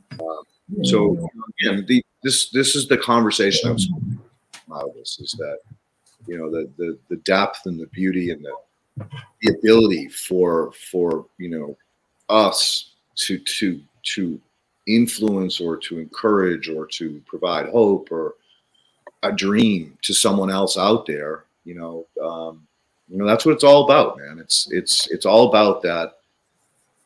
We have the opportunity, we have a platform, we have a voice, and others perhaps don't, and therefore it's kind of our job. It's kind of respect thing, that we respect that we have these things, that Right. we produce things that can benefit other people. And, you know, I mean, you clearly know I take the shit pretty seriously. But it's like the fungi, you know, the fungi is omnipresent, and resource acquisition, right? It is non-prejudice in a sense a lot of times. I guess I'm referring to saprophytic myceliums really, and just that it can be such a neural network of the soil, of how it is breaking things down, but it's not necessarily it's just breaking things down. You know what I mean? But it's plugged in, it's together, it's not it's omnipresent. It's like everything's a resource. So including social media, right? Like we're on Instagram, we're on YouTube right now, using this for what we would, I hate using the word good, but for using it for good, right? I've definitely watched stupid stuff on YouTube is what I'm saying. And I've definitely watched stupid stuff on Instagram. So, but we only have limited hours, we think. And so it's like, I'm definitely saying it's about the omnipresence and the platform, or the energy and the wind that's out there, and using it while it's there, you know. Or being responsible steward is probably the better way to put it. Yeah, that's where you were getting at, and you're right. It is. And you know what's even more interesting is that in 2021, some new information had come out about mycelium, and the fact that we all assumed that inside that core was just saprophytes. Well, it's not. It's endophytes. It's mycorrhizae. It's bacteria, protozoa moving in and out, you know, endophytically into the different types of fungi. Right. And they're all sharing and providing that sustenance for each other to move forward, which is exactly what the fuck we're doing here. It just makes sense. I mean, you know, from a logical perspective, like removing yourself entirely in objective or observationist perspective, it makes perfect sense. And like, we should learn to behave more similarly is what I'm, you know, thinking. Yeah. And I think that's the beauty of what you guys are doing up there. You found your lane. You found a new group of people who are like-minded, less forced into that lane, and more free to move about. I mean, one of the things that just blew my mind last summer was, you know, we did an improv to a soil day at your place, and you're like, hey, can I bring a couple of friends? I'm like, yeah, go for it, right? How many people showed up there that day? I think there was like maybe, I don't know, I remember like maybe 15, maybe. Dude, there was a lot of people rolled in and out, and I paid attention to this. Yeah, I don't know. Maybe. Yeah, this was really important to me, because when I did the first one, I was like, this was the first time I'd been out in public since Pauline's passing, and I actually ended up having an anxiety attack. I don't have,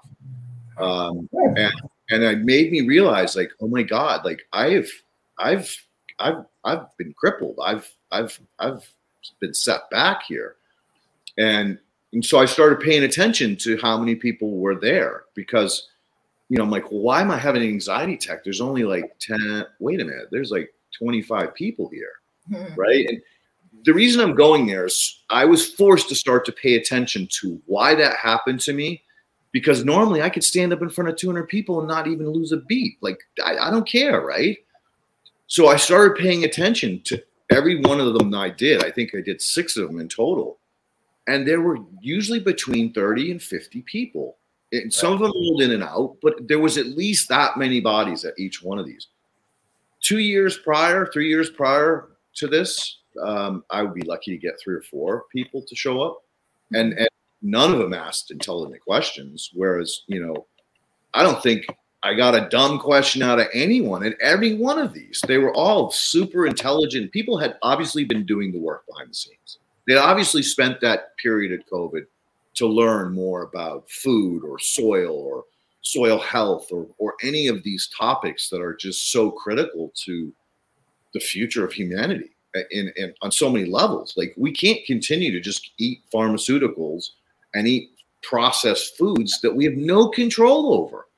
Right. And so, you know, that was like, again, part of the thing that came to me is like, wow, a lot of people really woke up during that period of time. And, that great reset, whatever you want to call it, probably is the last hope we have to really stand up and say, I'm not going to take this anymore. I'm not going to be a prisoner. And so anyway, I'm going down a place I don't want to go, but it's more about let's keep it light. Let's keep it fluffy. Let's encourage people to, think about the options that they have. Like you guys, I mean, nothing was set in stone, right? Everything was like in flux, but yet look where you landed. Look where you ended up in this beautiful spot, in this incredible emerald necklace on a mountainside.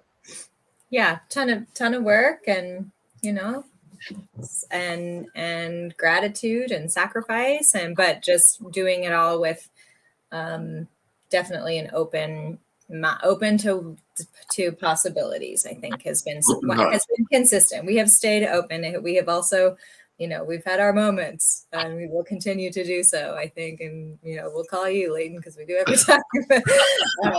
But I'm here for you guys 24/7, 365. Lots of learning, especially from, old school. There's so many wonderful people in our neighborhood and communities all over the, world who are, have so much knowledge. So just always asking, always learning. We certainly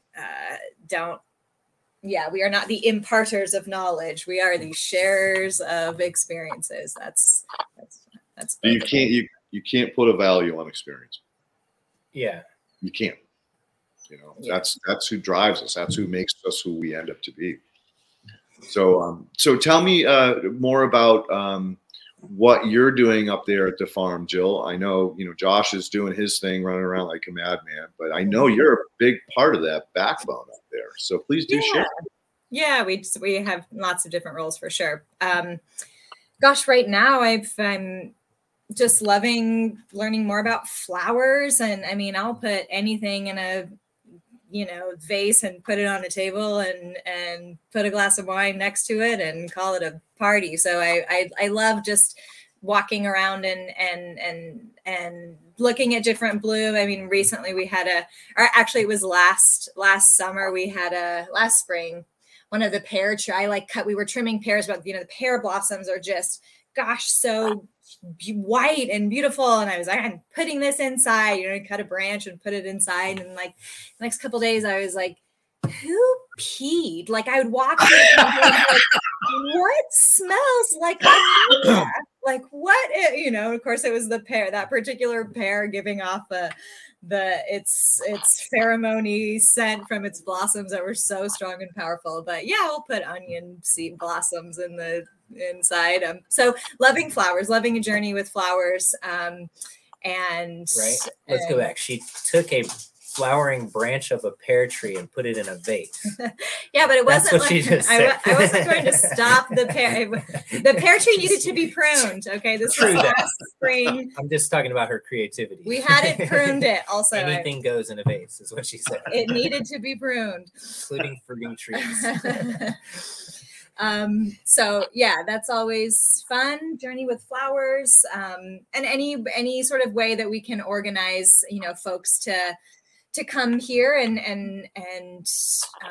in different ways. So that's kind of what I do as well, manage the Airbnb. But in terms of the, biology and, I mean, gosh, I learned so much from Josh. So really it's running everything by him, but getting started this spring with, starts and really kind of getting a handle on, I would say, this spring season is a lot of the learning that I've done in these last couple of months. I'm so quick to put seeds outside. I'm just so quick to plant. And then we get these, frosts. And so really just watching and learning and having a little bit more patience so that things don't have to be redone, because we've certainly done that as well. So having a little more patience and learning from systems and take their time. So already we know what we've got to prepare for the fall. And so just kind of honing in on some of those seasonal systems, I would say, is what I'm kind of focused on right now, just to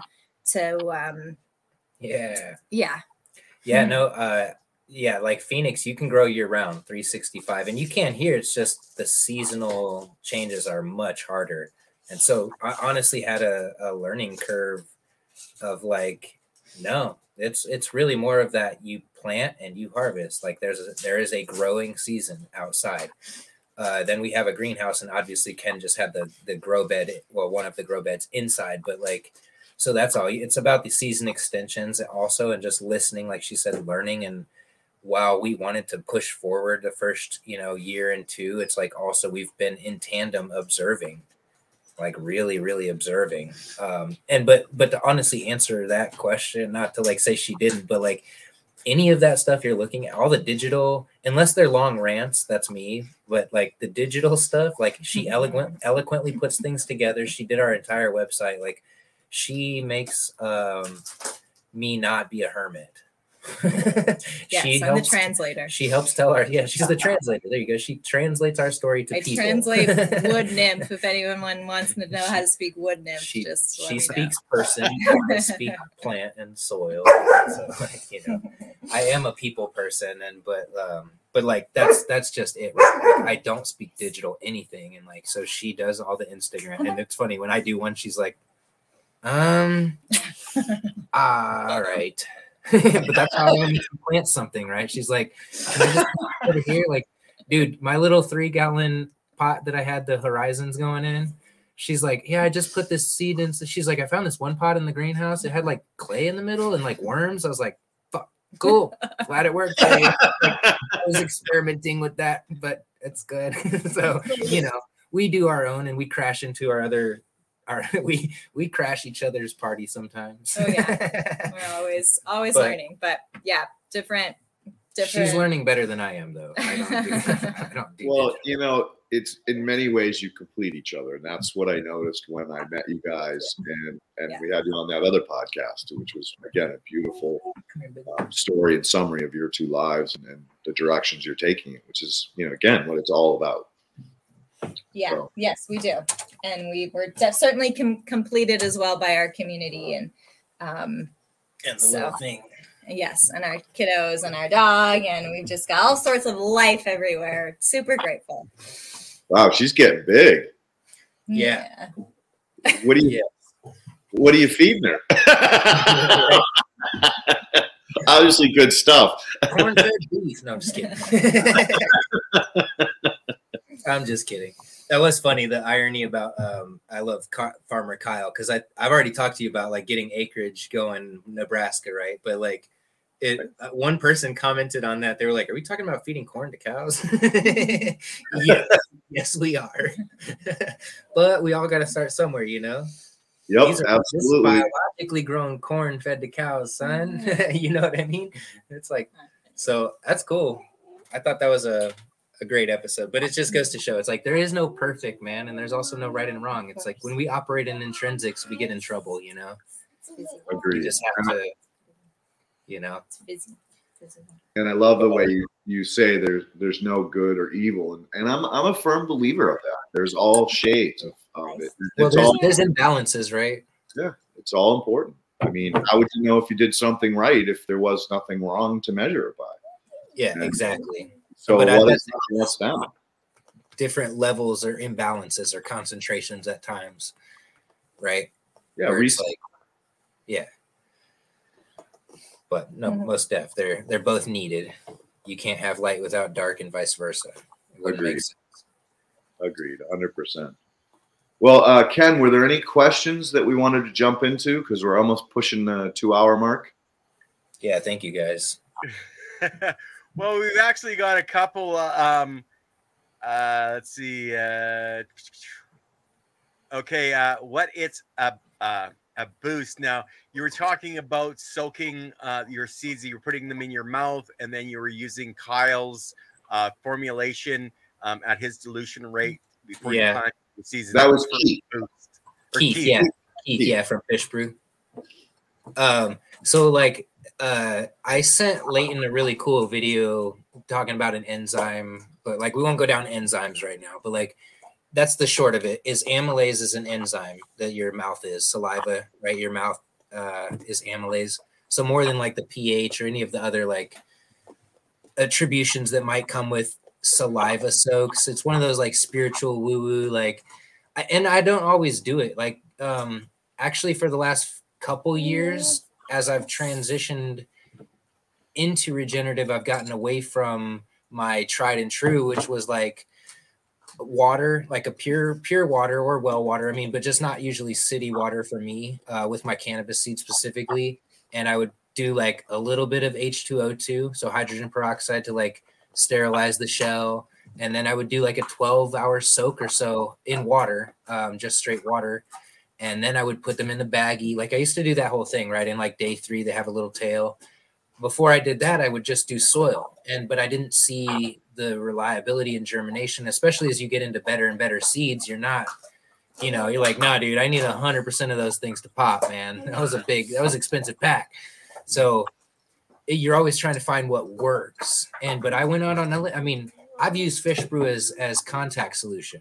No, I'm just kidding. Don't do that. But like, I think it works for like everything. Like I'm literally amazed. And I have went back to soil just because I believe in the biointelligence of it. I don't really want to sterilize my seed coats with H2O2. Plus I don't need to waste peroxide. It's a whole other step. I have to like have different shot glasses of each variety out and what they are. And it's like, heaven forbid Aster comes in like, whoa, mystery crop going down, so like, I put them right where they go in their home. And they, but like I said, I'm serious. I did this 10 a.m. on Saturday. And I went in there this morning to mist the soil with fish brew, the fish brew solution. And I believe he said it's 25 mils to 100 mils for what we're talking about. His cloning was like a 1-to-1. And I'm like thinking, dude, I have a lot of clones I got to cut and I need like a 5-gallon bucket. I don't have that much fish brew, homie. And that's a lot of freaking money. So I won't be doing that. But I just took 2 clones actually. After all, I was planning something for a long while, but totally just went the other way with it and simplified my work. I took 2 clones. They look happy. I, plunged them in some aloe from the greenhouse. And I just put them in my, quote, biointelligent soil. And I've watered them with the fish brew dilution at 1-to-1. So kept it really moist. And they seem like they're going to go. I'll let you know in a couple of weeks or whatever, however long it takes. But I've never had cannabis seeds come out of soil from Saturday to Monday. That's a beautiful thing. Heck yeah. I mean, that little silver neck, it's like just coming out of the soil. It's like one of my favorite things to see. I'm like, it's like a purple silver, like I know exactly what that is. Well, I'd love to add a little caveat to that is, I had a full-blown Native American uncle, Uncle Si. And when I was a little boy, he kind of took me under his wing. There was pretty much mostly daughters on his side of the family. And so for whatever reason, he, took me under his wing, taught me how to fish. And one of the things he talked about was the importance of putting anything you planted in your mouth first. For imprinting your intentions was the way that he got it. And later on in life, I ran into the understanding of horizontal gene transfer, which is basically when your RNA gets exposed to that seed's coding biology. And this is another thing that people really don't understand the importance of. But I 100% believe it. The frequency thing, like I said with the dogs. Right. You don't want to strip the biology off the outside of that seed. You want to leave everything intact. Right. And then I found the book Anastasia and the Singing Cedars. And she too talked about how important it is to soak that seed in your mouth before you plant it. So there's a lot more to that than you've told me about this book series at one point in our conversation. I forget what we were talking about, but I remember you bringing it up. It's something we were talking about too. So it gets deep really quick, but if you have an open mind and you allow yourself to really move through some of the thoughts and theories in this book, it's pretty fucking powerful. And it's yet to be proven that it isn't real. I'll tell you that. Sure. It's yet to be proven that it isn't real. So I'll leave it on that note. But go ahead, Ken. On to the next one. Okay. We have Silly Lily. I referenced a book I got years ago from Rosemary Gladstone, Medical Herbs. Has your guest written a book on herbalism? I referenced the book I got years from.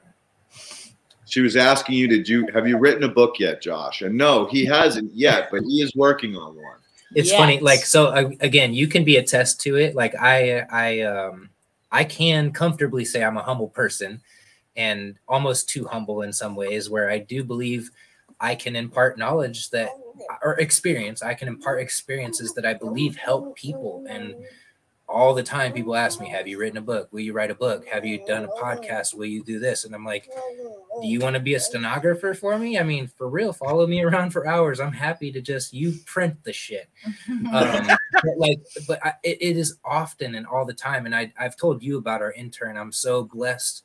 This weekend, we have another intern through my herbalism teacher I told you about. She's now, so now we are here 12 years later or some change, and she's sending me interns. So I have a guy that comes up once a month, and he brought his wife because they're both passionate about what we're doing. And so, yeah, it's such an amazing. Do you have any recommendations for herbalism books in addition to the one? Oh, yeah. If you want recommendations for herbalism books, my absolute favorite herbalism book is called 300 Herbs, and it's by Matthew Alfs. Because it's written, it's a user-friendly approach. If I give it one critique, it has 0 pictures. So you just have to kind of know your plants, but you can Google it. It gives you the Latin binomial, which is incredibly important. To call something a common name is incredibly dangerous in herbalism, right? So like marigold. It's like, well, which marigold do you mean? French marigold or pot marigold? One is incredibly medicinal. The other is like a good garden plant. Like, they're both good garden plants, but French marigold and calendula are 2 different plants. So saying marigold is just going to confuse people, right? Calendula officinalis is a Latin binomial that refers to calendula alone.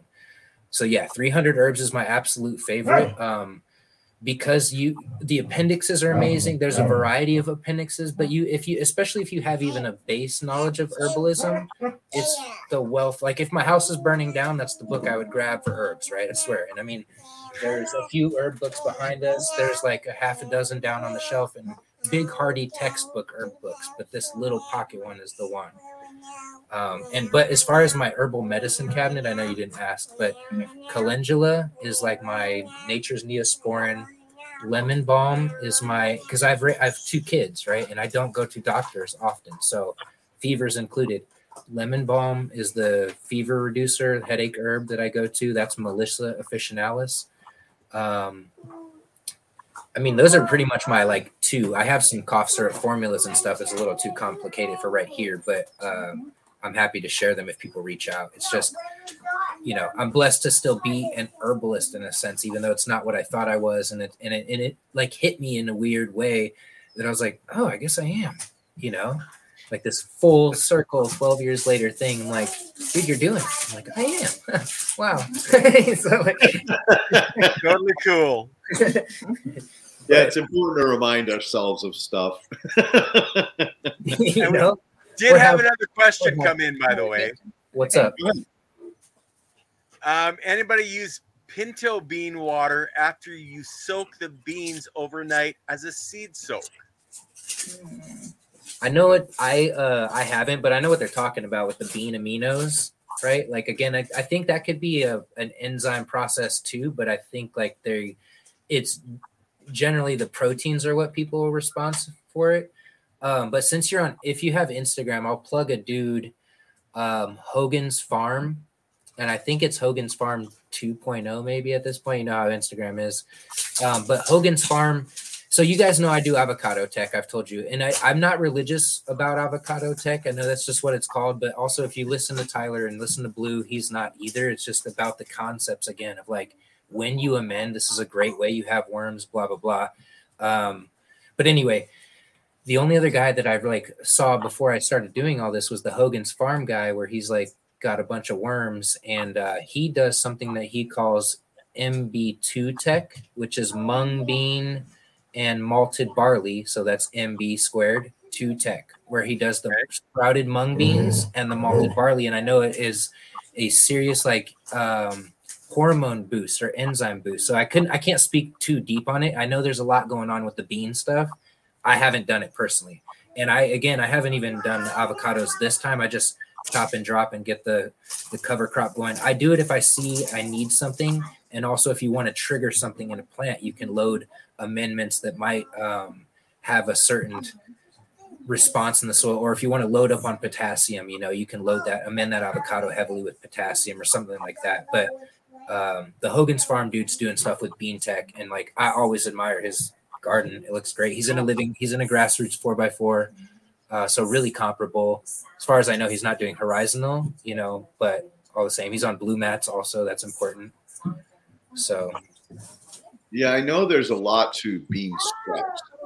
I don't know if you're talking about pinto bean sprouts as a seed starter or just taking pinto beans and soaking them in a jar. So I think if he could expand on that, we could go a little bit deeper. I read it as like the water was the soak, right. Like the bean soaked water. Like he was going to eat pintos, and so he took the water from the pintos and soaked in it. That's the way I took it as well. But I don't know if that's quite the same thing as I don't know. I honestly don't know. Try it, right? You got to just try some side-by-sides. Right. Do some right? Yeah, exactly. Do some mung beans, but hit that bulk bin, right? You got the bulk bin. It's like those sprout. I know they do. I've sprouted all sorts of bulk bin stuff. That was a COVID exercise we did. It's like, cool. You got food all around you, man. But anyway, it's for you guys. Not that I care, but I just want to be responsible. And like, if there's questions, for sure, let's answer them. But I don't want to keep lagging, bro. I can. I think what we're going to have to do is actually have you guys, now that you've introduced yourself to the audience, is have you guys back on to actually talk a lot more in depth. And that's where I'm sorry Ab missed today, because I think he would have added a lot to the conversation. Sure. I mean, I would always be happy to be back anytime, but yeah, I hope Ab feels better for sure, at least more sooner than later. Yeah, agreed. It was tough missing him today, but life happens, right? So you just let it go. But we'll definitely have you guys back on, I'm sure, in the near future. Especially after maybe just before harvest. When you're somewhat relaxed down, you've gotten through the hard part of the summer, but you're waiting for the harvest to push. So yeah, I appreciate your time, Josh, and Jillian. Love you, girl. Thank you for everything you've done, and especially for taking care of him. My favorite job. Love you. So good to see both of you. Have a great rest of the day. Do you guys have anything coming up? Like, are there any courses coming up or anything like that you guys could talk about before you jump? We've got I do some the childbirth classes in the area, but Josh we'll be adding a cannabis course, right? Pretty soon. So stay tuned. We just need to get our parking underway with the creek. We've got to figure out our logistics. But yes, so if you're in the area and you're definitely check out our page under the tab classes, and then of course under grow, you can always send us a message, and Josh will come to where you are and check out your spot and help you work through your garden goals. So yeah, thank you, Ken. We'll keep updating that classes page. So and don't forget about the Airbnb.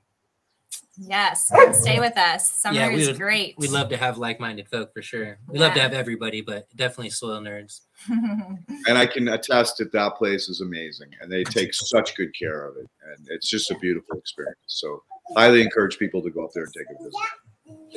Thank you, Leighton, for sure, and appreciate your magical work, Ken. Thank you, and we'll definitely have you guys back on. And with that, guys in the chat, thank you very much. Share it, comment, subscribe. We love you all. And I'm going to hit the end button because I think the kid needs to be attended to by the parents.